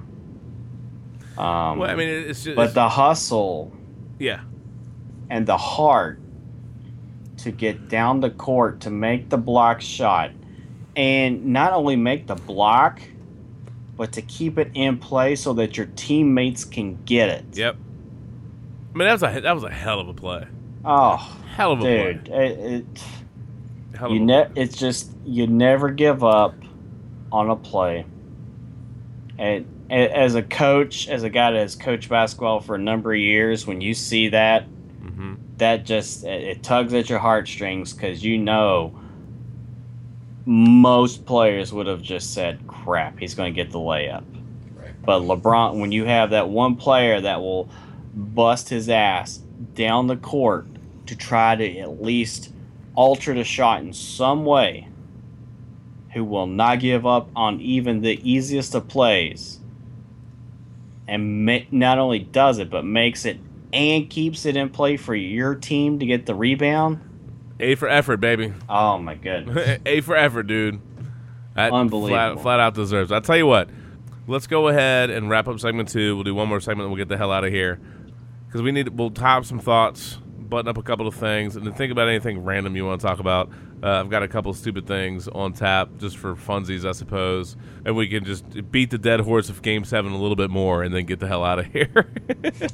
just for good measure, because Mark, I believe, has been saving up like Festus Ezeli. He's got a whole bunch of. He's got a lot to offer on the back end, man. No, I'm just kidding. Oh. But, let's go ahead and take a break. We'll get to segment 3. We'll wrap up and get the hell out of here with the Sports Brew keyword, sports and brew. Thanks for listening. As always, we certainly do appreciate that. And keywords, man, you know it. You love sports, you love beer, or you love drinking, or you love brew, or maybe you just love us. Congratulations. We figured you're drunk if you do. Wait a second. Take a shot if you're listening right now. There it is. Todd, that one's for you, I'm sure. Anywho, we'll be right back in just a minute with the Sports Brew. Catch you right on the flip side. Woo. Yes, sir, man. I tell you what, we took a break, and all of a sudden, Verizon Fios went down all over the damn place. I was getting ready to say, what on earth, dude? We were going to have to, do the wrap-up segment in the AM on the Sports Brew. That's always tough. Then it's like legs and eggs and some coffee or something. But, we do love... we do love the Crying Jordan, and they're having the old Brexit, the old UK, Britain, England, leaving the European Union, and the vote's looking like the people that wanted to leave for the referendum, they're gonna vote for Britain to freaking leave it, which is nuts, right? So speaking of Crying Jordan, man, I saw this great thing. It was a meme, and it was a 10-pound note. And they superimposed the Crying Jordan on the Queen's face, or whoever is on that note, I don't know. And I was like, that is awesome. The Crying Jordan meme is big time when it is when it is overtaking the faces on currency on a political referendum. That's pretty bold. Look, man, I don't know how long Verizon Fios is going to hold up. I don't know what's going on to cause issues. I have no clue, man. Give me your address there. Yeah, why don't you go fix that, Arnold? Can you do that for me? Hello? Yeah, that sounds about right, man. Yes! Correct. Yeah, there you go. You lack discipline. That's right. You son of a bitch. You can't be going down, man. We got work to do. Speaking of it, you can't be going down. I could not fit one more thing inside of me. Great ass! Anyway. Do you understand the words that are coming out of my mouth? Hey, man. Frisky are we? Yeah, that's right. So, anyway, Mark, I want to ask you, because we'll go to the Cavaliers victory parade in a few minutes, and J.R. Smith still doesn't have a shirt, I think. But before we get to that, in context, we talked a lot. We talked a lot about, and we glossed up the Warriors a lot, and you and I were both pretty much on the Warriors are going to kind of sort this out and win this thing, and they didn't. And again, major kudos to the Cavaliers. I said earlier in the podcast, I almost hate to call it a choke because I thought Game 7 was that good, but I think generally speaking, people will look at this as a choke job. But that's really kind of leaning more on what Golden State didn't do, and maybe an oversight of what the Cavaliers did do. However, in context of this, I know you're a huge proponent of Golden State, a fan of the Splash Brothers, a big fan of Steph Curry. So I guess you've been pretty mellow this podcast. I want to give you a moment here.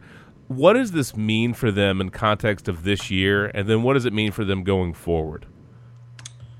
So what does it mean for the Warriors? The Warriors, yes.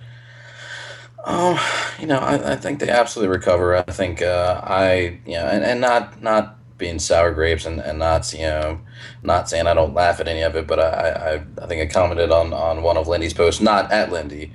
I hope that was clear, but just that I'm finding it kind of amusing how much bashing there's been all over the internets with memes and whatnot. I know it's just kind of the way of the world at this point, but it is over the Warriors losing.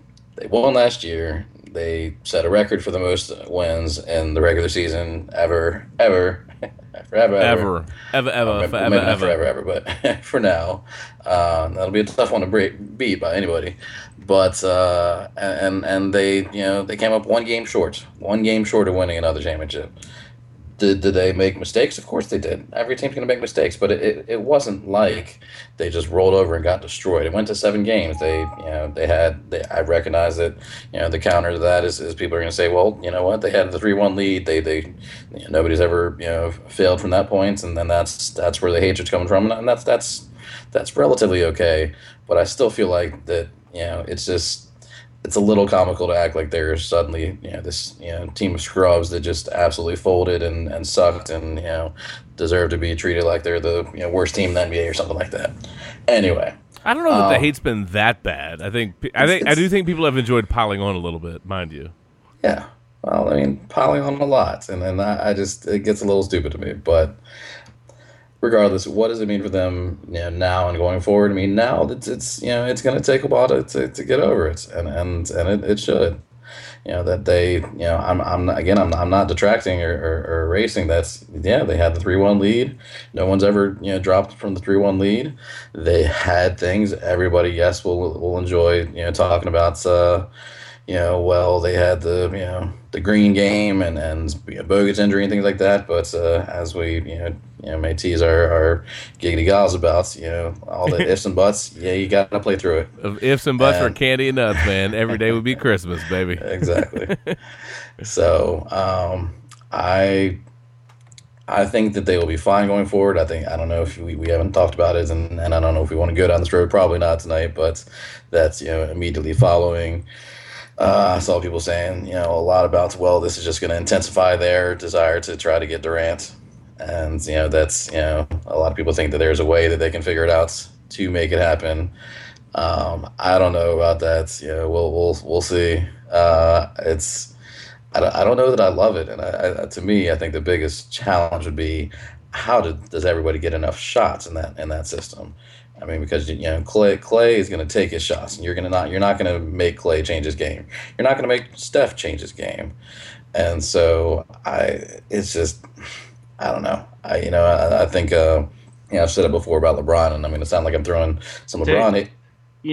It's just like us at the bar, man. They're like, you gotta share the shots, and like Justin and Mark are just taking them all. I mean, it's... well, that's because Shannon's doing another a whole 30 or some crap. He can't have anything. Exactly. You keep trying to put tequila in front of him, he keeps saying no. No. We all say no to that.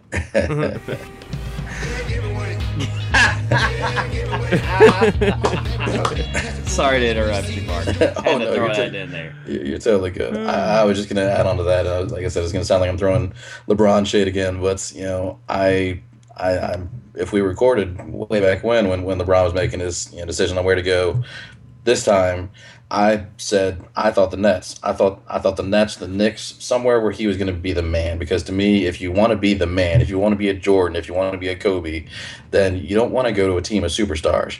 You want to be the man. You want to prove that you can do it by yourself. With and I'm not, again, Jordan, Kobe. They had teams with some quality guys at times, but they also had teams that were total shit. And so, come on, man, you don't think LeBron was able to regulate? Come on, bruh. Well, I mean, he definitely has proven. I mean, 6 straight finals. I mean, he can do it with, a variety of teams. But I'm just saying that was what I thought back then, and so I'm just protesting. I don't love the idea of these super teams, and so I don't want to see Durant go to the Warriors. I still stand by saying I want him to stick with the Thunder or come to DC. Hey, I don't think he's coming to DC. No, I'd be totally okay if he went to. I would have no hate for him if he went home, but again, it's a different kind of pressure doing that. Yeah. And we talked earlier about LeBron getting away from that for a period of time. It's a whole different world when you go to your home team or the team you rooted for growing up, trying to get them over the hump. I don't know. Maybe it would be different if the Thunder had finished this. Like if they had if they had finished the season, it's a little different, but. I do like the Sabonis. By the way, Shannon, what in the hell are the Magic doing? I mean, seriously? I have no idea, dude. I mean, just look, Serge Ibaka. I mean, he's a solid dude, right? But I mean, seriously? I mean, if you wanted to go him for Victor Oladipo straight up, that's great. But him and Sabonis, I saw I Bill's. just shake my head at that trade. Look, man, I can't go for that. I'm telling you. Unless I'm the Thunder, then I can't go for that. I don't know. Dude, if you're a Thunder fan at this point in time, you're ecstatic. Oh, absolutely. I mean, I think I've certainly said many times before of Talking Heads, I am a pretty huge Bill Simmons fan, and certainly follow him on Twitter. And he's, of course, he loves all sports, but basketball or NBA basketball more than anything else. And I thought he made a great comment that's whoever's given the draft grades tomorrow, the Magic should get a triple F. Triple, or maybe even a G, if that makes any sense. I mean, just absurd. Triple Just F. Any sense? Yeah, triple F. I think he said triple F plus. Is that a distant cousin of Triple H in the WWE? Very well, maybe. But anyway, all right. I kind of babbled in circles around about the Warriors and where they stand. I think that's. It's hard for me to not think that Curry was still maybe a little more banged up than they were willing to admit. He just did not look right in the finals. He deserves, but regardless, I mean, they played him. He deserves some shade for the fact that he did not play anywhere near up to his standards in the finals. And Simmons has kind of been pretty hard on him, but I think reasonably so. That it's the first time that a MVP who was so beloved throughout the entire season. It's so beloved, gets to the finals and then just crashes and burns that hard. And I don't think that people suddenly are going to be anti-Curry, but no, I think he'll have to prove himself early next season to for people to trust that he's still the same kind of superstar. So I long term, I trust that they're fine. I anticipate they come out really fired up at the beginning of the season, but yeah. You dream the dream again. Yeah. Oh my gosh. I dreamed a dream that they let those shots fly. That's right. Next year, man, the Splash Brothers return. Actually, who did dream a dream? Hold on, let me see if I can find this thing, dude. By the way, Matthew Stafford, if your line is, I think it will be tougher on defenses without Calvin Johnson, you dreamed a dream, all right. Put the drinks down, bruh. You can stop with that. But what I wanted to pull, let me see, because I know I have it up here somewhere. Hold on. Get off my lawn, Stafford. Get off my lawn. What, that he won't have as many interceptions? Yeah, I don't know. I guess he figures because, defenses won't be able to key on, Calvin Johnson, so they'll be able to spread the ball around a little bit. But here you go. Speaking of dreaming a dream, man. Hold on. What's going on right now is still so surreal to me. It still hasn't hit me what actually happened. And for some crazy reason, I believe like I'm going to wake up and it's going to be like game 4 all over again. I'm like, they down 2-1 still. I heard a lot of thank you, LeBron's today. And, thanks for coming home and thanks for keeping your promise. But I really, you guys really should be thanking all the guys up here, to be honest. Dante Jones, we just picked him up. He's the luckiest man in the world, I'll tell you that. Hell yeah. Just picked his up like 2 months ago. It's a young guy. A.K.A. Kyrie Irving, A.K.A. Uncle Drew, Kyrie, whatever y'all want to call him. This guy, he thought I was blowing smoke up his early in the season when I said he can be the best point guard in our league and also be an MVP in our league. That's right, man. LeBron James, dreamed a dream, dude. Right there. They asked me do I have a speech or something prepared. I really don't. I'm going to speak from the heart like I always do. Speaks from the heart, man.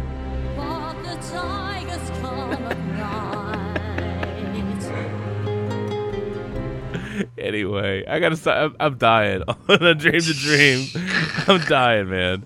I gotta stop. But I love that. I was gonna wake up and we're gonna still be down 3-1. That was hilarious. I love that. But LeBron did thank like everybody, man. He did. I thought that was really nice, and that celebration crowd in Cleveland was insane. Mark, let's circle back and just have a couple of thoughts here. We've given Golden State a lot of gloss and a lot of dap, and I think they deserve it. I think it really is an incredible team, and I certainly don't think that their run is done.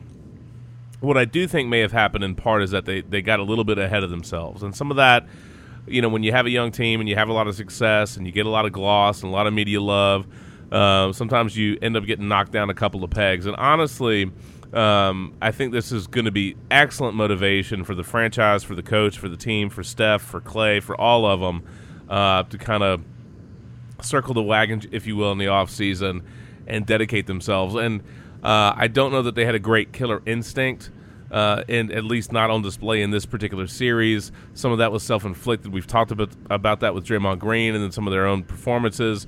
And we can harp on the officiating, and some people will, Ayesha Curry. Some people will harp on the officiating, But the thing is, we talk about it in football. We talk about it in soccer. Any sport. Maybe not so much baseball, because the refs, the umps don't really screw you, but so much, I guess, depending on how you want to call strikes. But, in football and in basketball, the officiating definitely can flavor a game, right? It doesn't necessarily dictate the final outcome, but it definitely flavors the mix. And the flavor of the finals didn't suit the Warriors' strengths. I think that's fair commentary. I really do. But that being said, you have to play above and beyond and push through the officiating. You just do. That's part of the deal. Great teams, you find a way to overcome it. You don't want to use that as an excuse. And quite frankly, I'm glad they let them play. I am. There were definitely games where there were some inconsistent calls. And you were like, seriously? That's ticky-tacky as hell. And it was weird because other times they let them go, and then other times they'd phantom call the crap out of people. I was not a fan of that. Was not a fan of that at all. But I really do think the big takeaway, massive kudos for Cleveland, but one of the big takeaways is, Golden State getting a little humble pie and going into the offseason and rededicating themselves. And if they do that, the ceiling for that team is pretty grotesquely high. You know what I mean? It just really is. And, Curry is just a phenomenal player.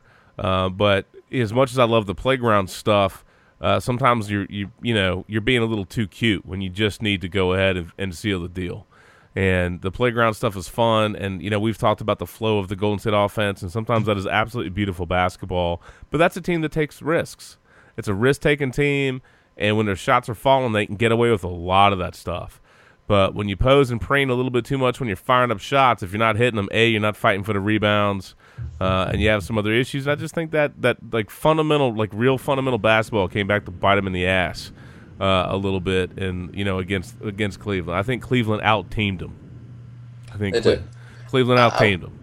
I would still say, I don't know if you two would agree, and I think I've said this previously, but I still felt like even in spite of the enormous margins of games 1 through 6 in terms of the winning margin, I still thought it was a fascinating series. And there's still, each game typically had at least a stretch of competitiveness, and I'm thinking, I keep thinking it was Game 5 that had the ridiculously high scoring first half. Where I felt like the Warriors should have been leading by a ton, but the Cavs just wouldn't let them get ahead. I don't know. So even in spite of how we didn't really have a competitive game score wise, until Game 7, I thought both teams put on a great series, and I was thoroughly entertained. No, I think from an entertainment value, it absolutely lived up to that. Was it perfect? No. But it probably had about one of the most storybook perfect endings, at least for one team, that you're going to have. So I think it's a very memorable series on two sides. One is Golden State just falling short of cementing the deal for an all-time season, and then the second part of that is obviously Cleveland bringing the championship home. It's huge storylines. If you missed it, a couple things were really fun. The Cavaliers obviously stopped in Vegas. D said, I know you love some Vegas. They partied their ass off there. It looked like a ton of fun. Dude. That was great. And really, if you haven't looked up like celebration videos and the parade, There's so much stuff going on with the Cavs. I mean, that's a fan base, well deserved. So enjoy it. I mean, you know, there's a window for enjoying it. Y'all are in the prime time for that. So have a little fun. I love the fact that a whole bunch of Cavaliers played some beer pong at Matthew Dellavedova's place. that was pretty sweet. What? So Vegas-wise, you're telling us, because you're forgetting the most important part of Vegas, is that one Kevin Love decided to be stone cold Kevin Love. Kevin Love was beast here. I know somebody had a video for me. Let me see if this thing is still here. Stone Cold Kevin Love was one of my favorite parts. Stone Cold Kevin Love, one of my favorite parts, man. Stone Cold. You see me standing, but I'm dying. Thanks, Mark. My pleasure.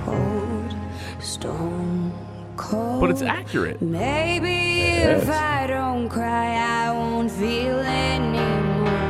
I don't know how much Kevin Love is crying other than tears of joy, but I love the fact he was wearing that Stone Cold Steve Austin shirt and cracking beers on his face. That was one of my absolute favorite celebrations in that bad boy. I mean, are you freaking kidding me? That was brilliant, dude. Stone Cold gave him props for that too. Should have. He thought it was awesome, so. Stone Cold Kevin Love. That was fantastic. Double dap, by the way. Since we, obviously LeBron must have learned the art of trolling from Skip Bayless. He did get something out of that, because not only did he step off with an Ultimate Warrior shirt, but he had the Kermit the Frog tea sipping hat. I mean, are you kidding me? That's phenomenal. An Ultimate Warrior shirt. Dude.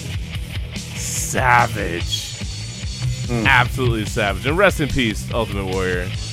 Yes. Would have been proud. That shirt may have been a few sizes too small. Maybe he took that from J.R. Smith. That's why J.R. Smith had that shirt. What? So beer pong at Dellavedova's house. Beer pong at Peanut Butter Deli Time's house. So yes. I was going to say, is it Peanut Butter Deli Time? Hell yes. Playoffs? Don't talk about playoffs. You kidding me? Playoffs? Hell yeah, man. There's Whitfield. There's Whitfield. Yep, there he is. Hey, Matt. That sounds about right. Oh, man. Freaking nuts. You got no Peanut Butter Deli Time for me tonight? Do you want some Peanut Butter Deli Time? Heck yeah, man. All right. You asked for it. Just remember that. This is your fault. I accept full responsibility. You should. It's peanut butter jelly time. Peanut butter jelly time. Peanut butter jelly time. Beer pong. There you Beer go. pong. There you go. There you go. Peanut butter jelly. 26,433,457 views of that video, by the way, on YouTube. Somebody that made that stupid ass video has made I don't know how much money from freaking YouTube for that crap. It is incredible. Absolutely incredible. Holy cow! Let me answer that. That is an absolute crock of It is. But Mostly parents try to get their kids to enjoy peanut butter and jelly. Maybe. Yes! Maybe. So dumb, man. So dumb. So dumb. I love stupid stuff, but it's so dumb. Oh my God, who the hell cares? Parents of toddlers. That's who. Chewbacca, apparently.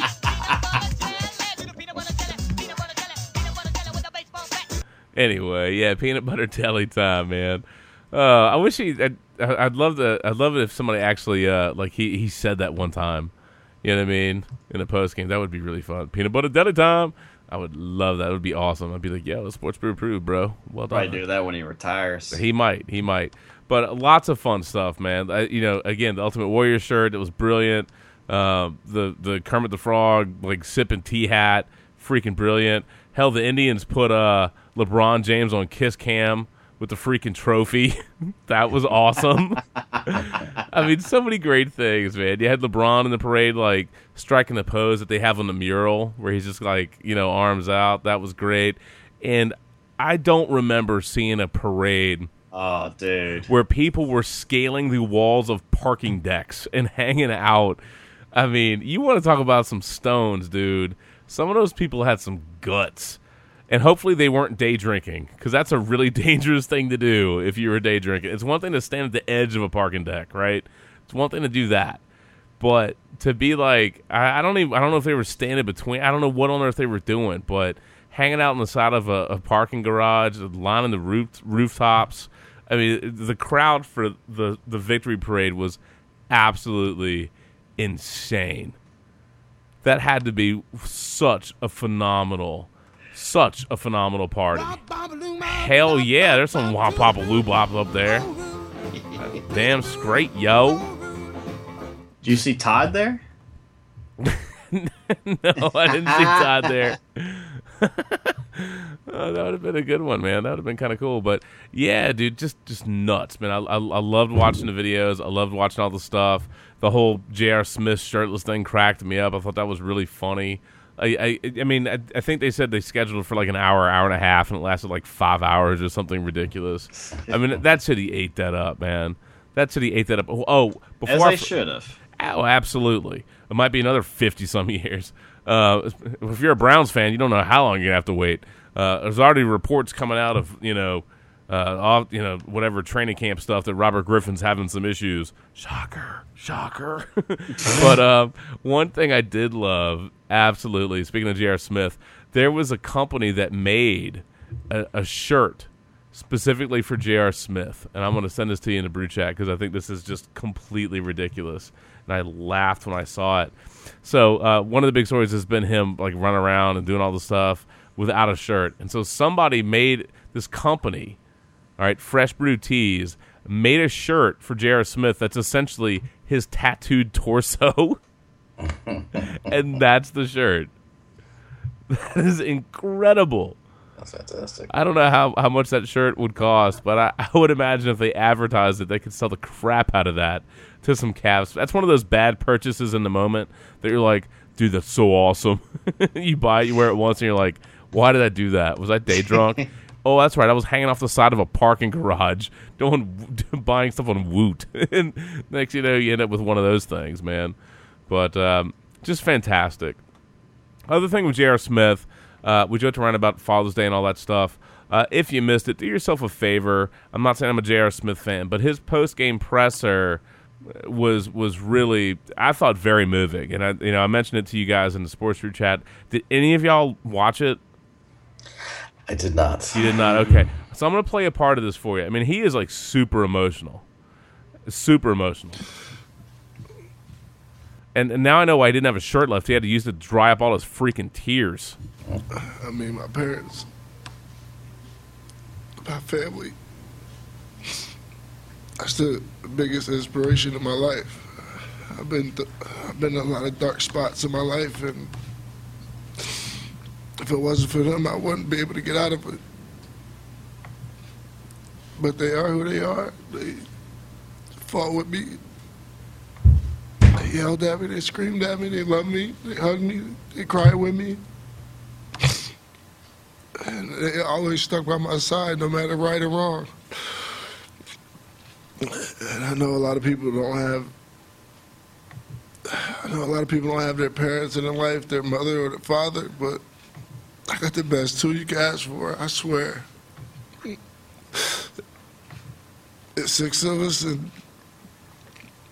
they didn't treat any of us different. They loved us the same. They treat us all the same, and I just want to be like them when I grow up. I mean, my dad is easily one of my biggest inspirations to play this game. And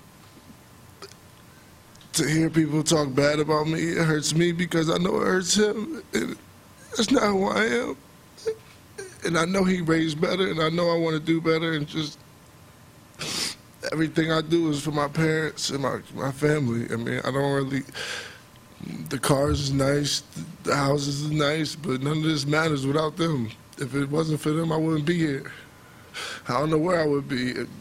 Honestly, if it wasn't for them, if it wasn't for the structure and the backbone that I have, I wouldn't be able to mess up and keep coming back and being able to sit in front of you as a world champion.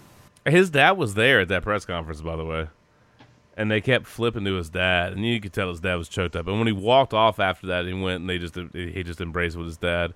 You know, again, I'm not saying I'm like some big J.R. Smith fan, man, and people can bag on him, and Lord knows he's made some mistakes, right? Oh yeah. And he's been a throw in on some trades over the years, but that I thought that was a tremendous post game presser, tremendous, very raw, very emotional, and very real. For anybody that hadn't heard it, I wanted to share that, but I have to back it up with probably my favorite J.R. Smith soundbite. And if you missed this, it's too bad, but the great news is I'm playing it for you now. So enjoy this little pregame interview. This was before Game 6. Pregame interview with J.R. Smith's daughter, Demi. Yay! And this one, Demi, your father is J.R. Smith. Yes, indeed. Okay, so can I ask you real quick, what is it like for you to watch your dad get ready to play this game? Proud of him because he made the championship without getting kicked off the team. What'd you say? Did anybody coach you to say that? She said she's just proud of his dad. He made the championship without getting kicked off the team. All right, Demi. I was dying when they did that, man. And she was just like, "Yeah, I'm just happy he made the championship to get kicked off the team." That was golden.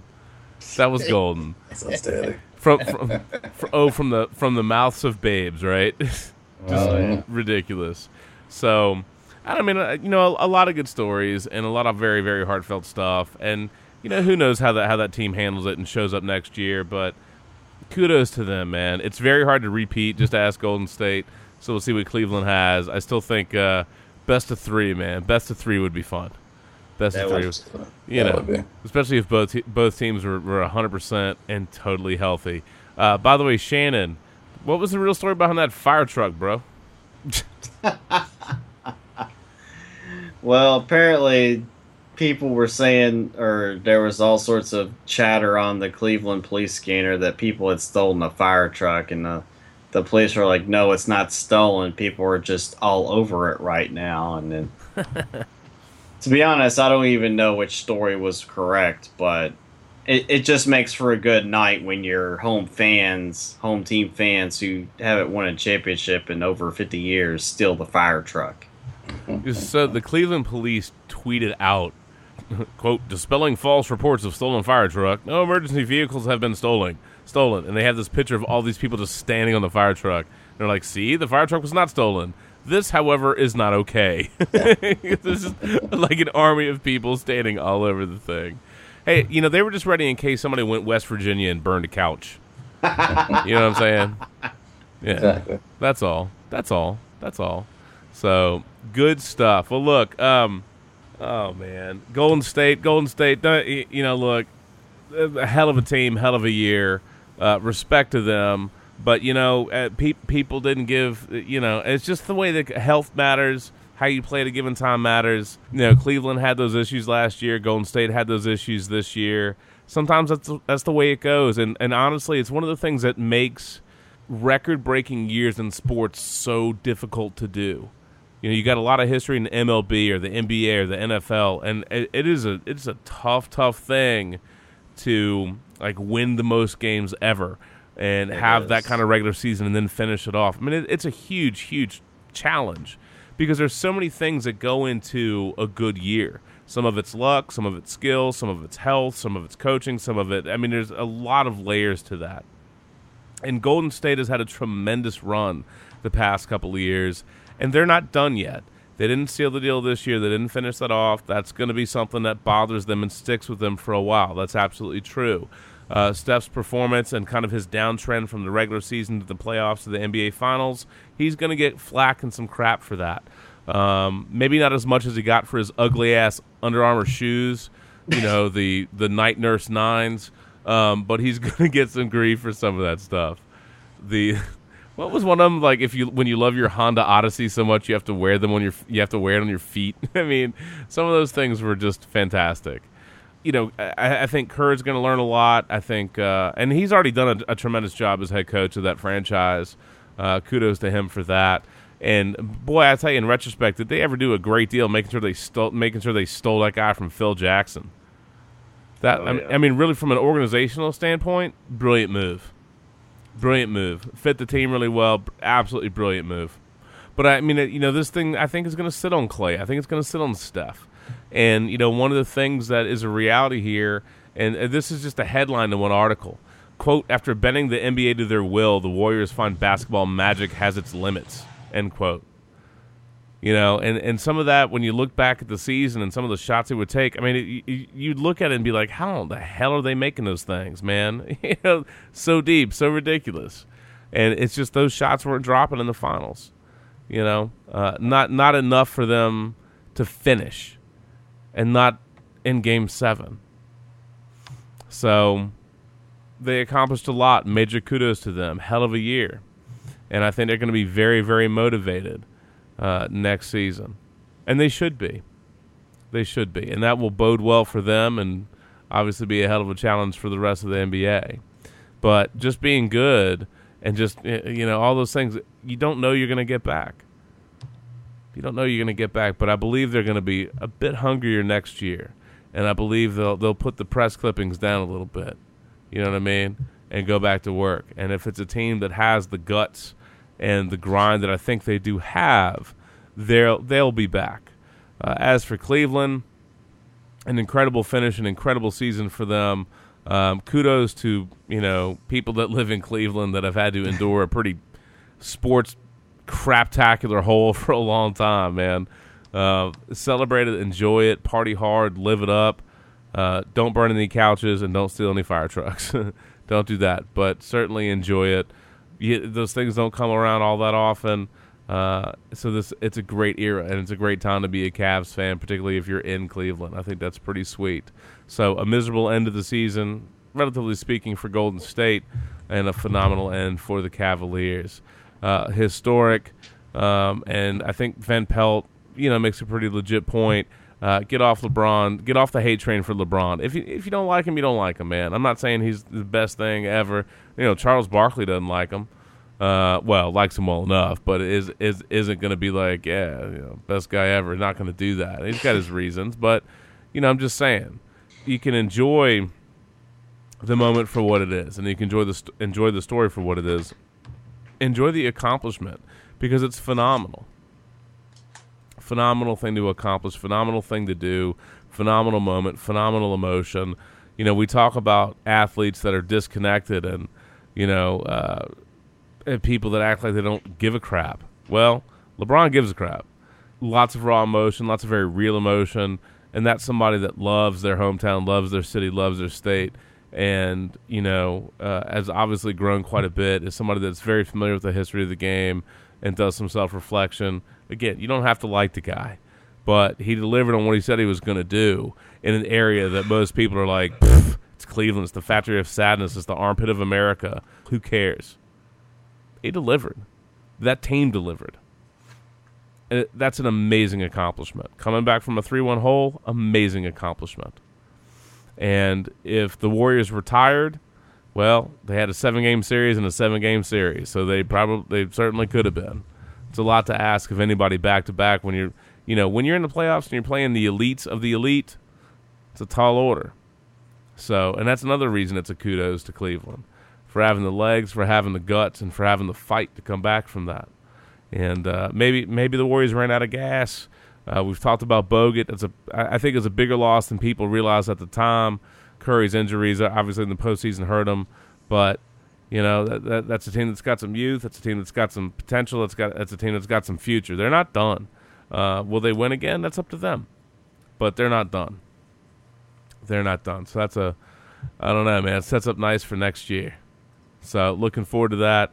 I don't know that they can improve on 73-9. That's good, or 73-9. It's gonna be a tough one, but you know what? I'm sure if they can go 70-12, but finish off the with a chip, I think they'll happily trade that. Happily trade that. So, but overall, a fun season, fun postseason. Really enjoyed that, and I'm glad that that dude, some agency owner, got to retire the infamous Browns quarterback jersey that used to have like that gigantic list of names attached to it. There's Tim Brokaw of the advertising agency Brokaw Incorporated. Yeah. Said it's a new day in Cleveland, and we want to be part of that. So, Spurgeon Wynn, Ken Dorsey, Doug Peterson, everybody else that sucked in a Cleveland Browns uniform that had their name draped on that thing. It's like it's got white out, man. It's just white duct tape all down. It's gone. A new beginning. That's a major gift to a town like that. So, to LeBron James, we haven't done a salute o'clock officially. Tell you what, man. This rum and coke, the factory of sadness is closed, at least for now, friend. Salute to you. Salute. Well, we had mac and Cheetos and a KFC Watt box. I don't know what else we can really talk about tonight.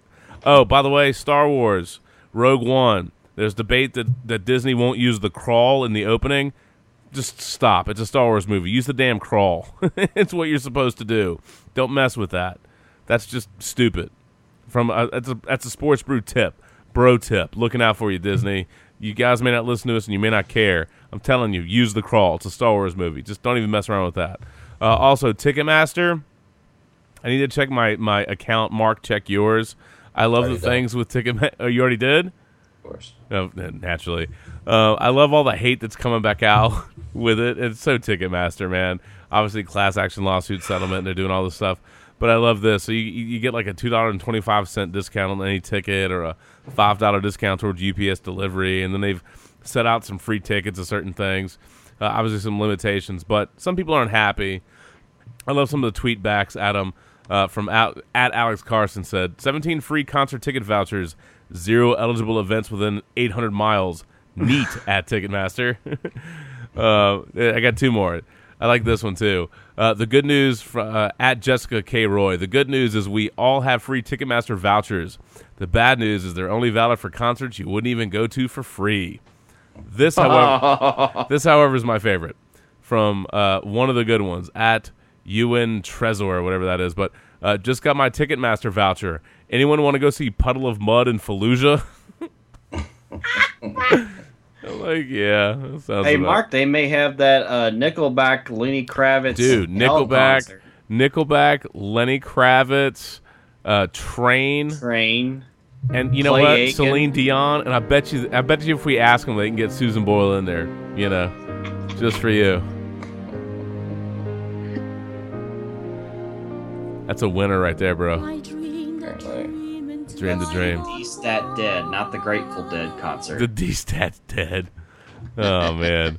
Also, I love George R.R. Martin asking Stephen King, how the fuck do you write so fast? That I thought was awesome, man. There was an interview. There was an event in Albuquerque, New Mexico, and Martin got to drop this nugget for the watch. George, we're going to have to wrap this up pretty soon. Is there anything that you've always wanted to ask me? Because, George, I will. Yes, there is something I want to ask you. All right. How the fuck do you write so many books so fast?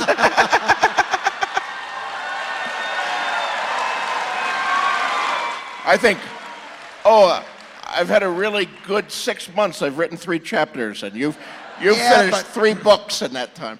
Here's the thing, okay? There are books and there are books. Yeah, there are books, and then there's Game of Thrones. I thought that was hilarious. Obviously, everybody likes to pile on old George R.R. Martin for the rather methodic pace of the Game of Thrones books, but that I thought was pretty funny. Anyway, opening crawls. It's a Star Wars movie. You got to have it, man. And Independence Day, the new movie, I'm stoked about that. I loved that way back when. I hope that is good. And I think we can wrap up with one of my favorite 3 of my favorite stupid stories. Number 1, Mark, you and I are Game of Thrones fans. The HBO Now app was down on Sunday, and people went absolutely bananas. Down for a chunk of time, and people were going. So George Martin took out the HBO app? He even killed the app, matter of fact. And then Metal Sandra was able to bring it back.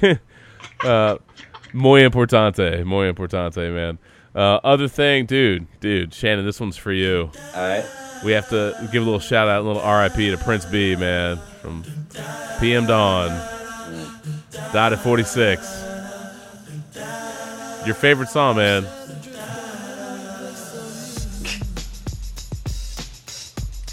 A Trill. Prince B, that's right. 46, man. Seems super young. So rest in peace, friend.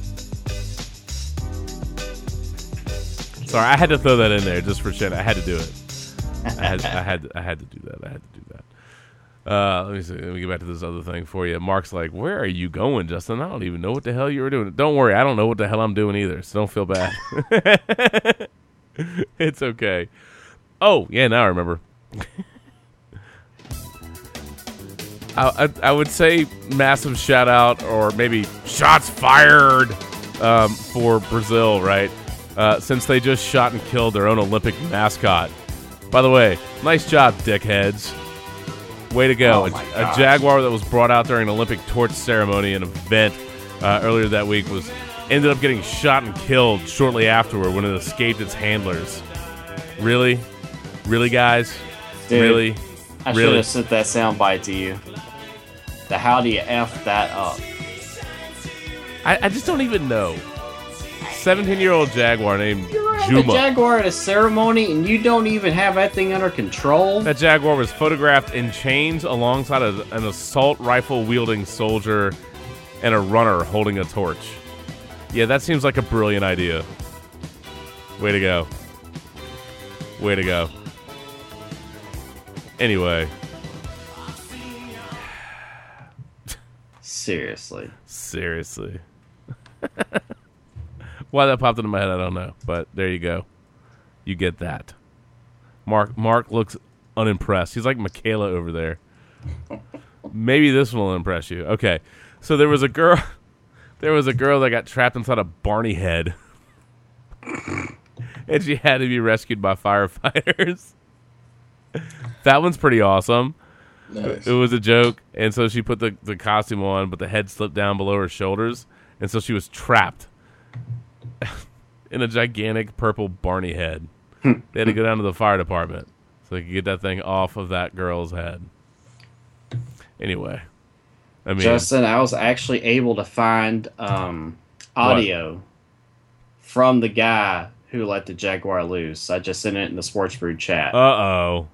Yeah. Uh-oh. And his commander asking him what happened. How do you fuck that up? How do you fuck that up?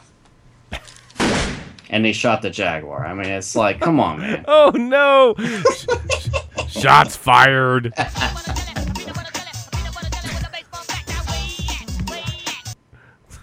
Like, you're going to have the jaguar there. You're not going to take every single precaution. Dude, these Olympic Games are going to be such a freaking cluster. Man, in between the Zika virus stuff, the dirty water, the contaminants, dude, I don't even know what these Olympics are going to be like. They could be a stuff total that's not disaster. even built yet. Oh my god! That they had 7 years to build and they never built it. And if they did build it, it's not built great. It's going to be an interesting year. Interesting Olympics. Yeah, that's what I needed like 30 seconds ago, Winamp. Thanks. I appreciate that.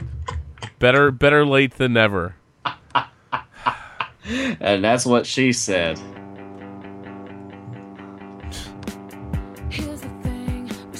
Sent your LeBron. Not in the Olympics either. He's taking some time off to rest. As he should. And if anybody gives him shit for that, I mean, you just need to be slapped. He doesn't need any grief for that. I mean, he's done his tour of duties as a Olympian. He's fine, man. He's fine. No beef with that. Anyway, that's really that's about where I'm at, dude. A couple of random things. I love the Georgia R. Martin thing. That made me laugh. That was really funny. And the girl in purple Barney dinosaur head. Of all the things you go to prank your friends and you end up with that, I just don't even know. By the way, I hope the fail horn. I really hope that somebody brought up the amount of rebounds that Kevin Love had in, Game 7, and that maybe I missed it, but I think there was a guy from Baylor that knows how this goes. You said he got out-rebounded. I was surprised. You did. 36-32. How does Yale out-rebound Baylor? Yeah, man. How did the Cavaliers out-rebound the Warriors, man? You go up and grab the ball off the rim when it comes off, and then you grab it with two hands, and you come down with it, and that's considered a rebound. So they got more of those than we did. Good job, Kevin Love. Good job. Now go drink your beer. That's right. Anyway, all right, guys, man. You got any wrap-up thoughts as we get out of here? Let's get out of here. Let's just get out of here. Yeah, yes, sir. D-Stat, that's all you got? No, I'm good to go. All right, cool. Shannon, that's all you got? Dude, it's almost 2:30 in the morning. I'm good. Fair enough, dude. Fair enough. We can break free of this episode. There you go.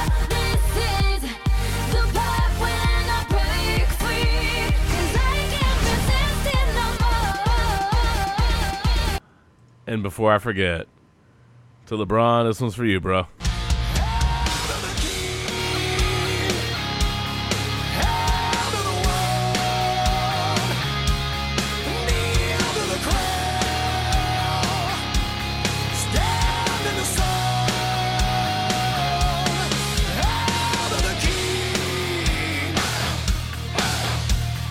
Double bonus for ESPN breaking out that old school LeBron James commercial where he went to sit in his cube and the chair wasn't right, and like Scott Van Pelt's beside him in a chair that says King James, and he's like, "Hey man, I think you got my chair." He's like, "No, I don't know what you're talking about."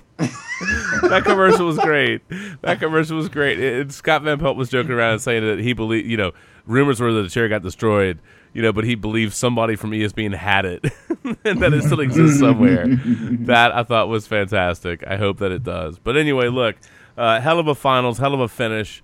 Enjoyed that. And, we'll be in the off season for a lot of things. So who knows kind of what the next, little chunk of time holds for us. Stanley Cup's done. Kudos to the Penguins. Sorry, Mark. Kudos to the Cavaliers, and now we're in off-season sports hole other than the Olympics. But I don't know if the Spice Girls are going to bail us out in Rio, man. I don't know. Who knows? I'm not sure. So, but from all of us to all of you, thanks for listening. Have a certainly a great weekend. And if you're still in Cleveland, please party hard, man. Party hard like a champ. Enjoy it. Okay, absolutely enjoy it. Live it up. Until next time, friends, from all of us to all of you, enjoy, take care, thanks for sharing, thanks for listening. We are the Sports Brew, keyword, sports and brew. You can find us on iTunes, Stitcher Radio, Brady Loves Funnel Cake, or maybe not, livesportscaster.com, Spark Sports, and the Google Play Store. Keywords, as always, Sports Brew on Twitter, at VA Sports Brew, and feel free to give Mark lots of grief at DStatFTW. He deserves it. Go ahead and tweet at him. Anyway, you guys have a great weekend. We'll catch you on the flip side, man. We're the Sports Brew, and peace out, y'all. Peace out, folks. When it's time to party, we will party hard.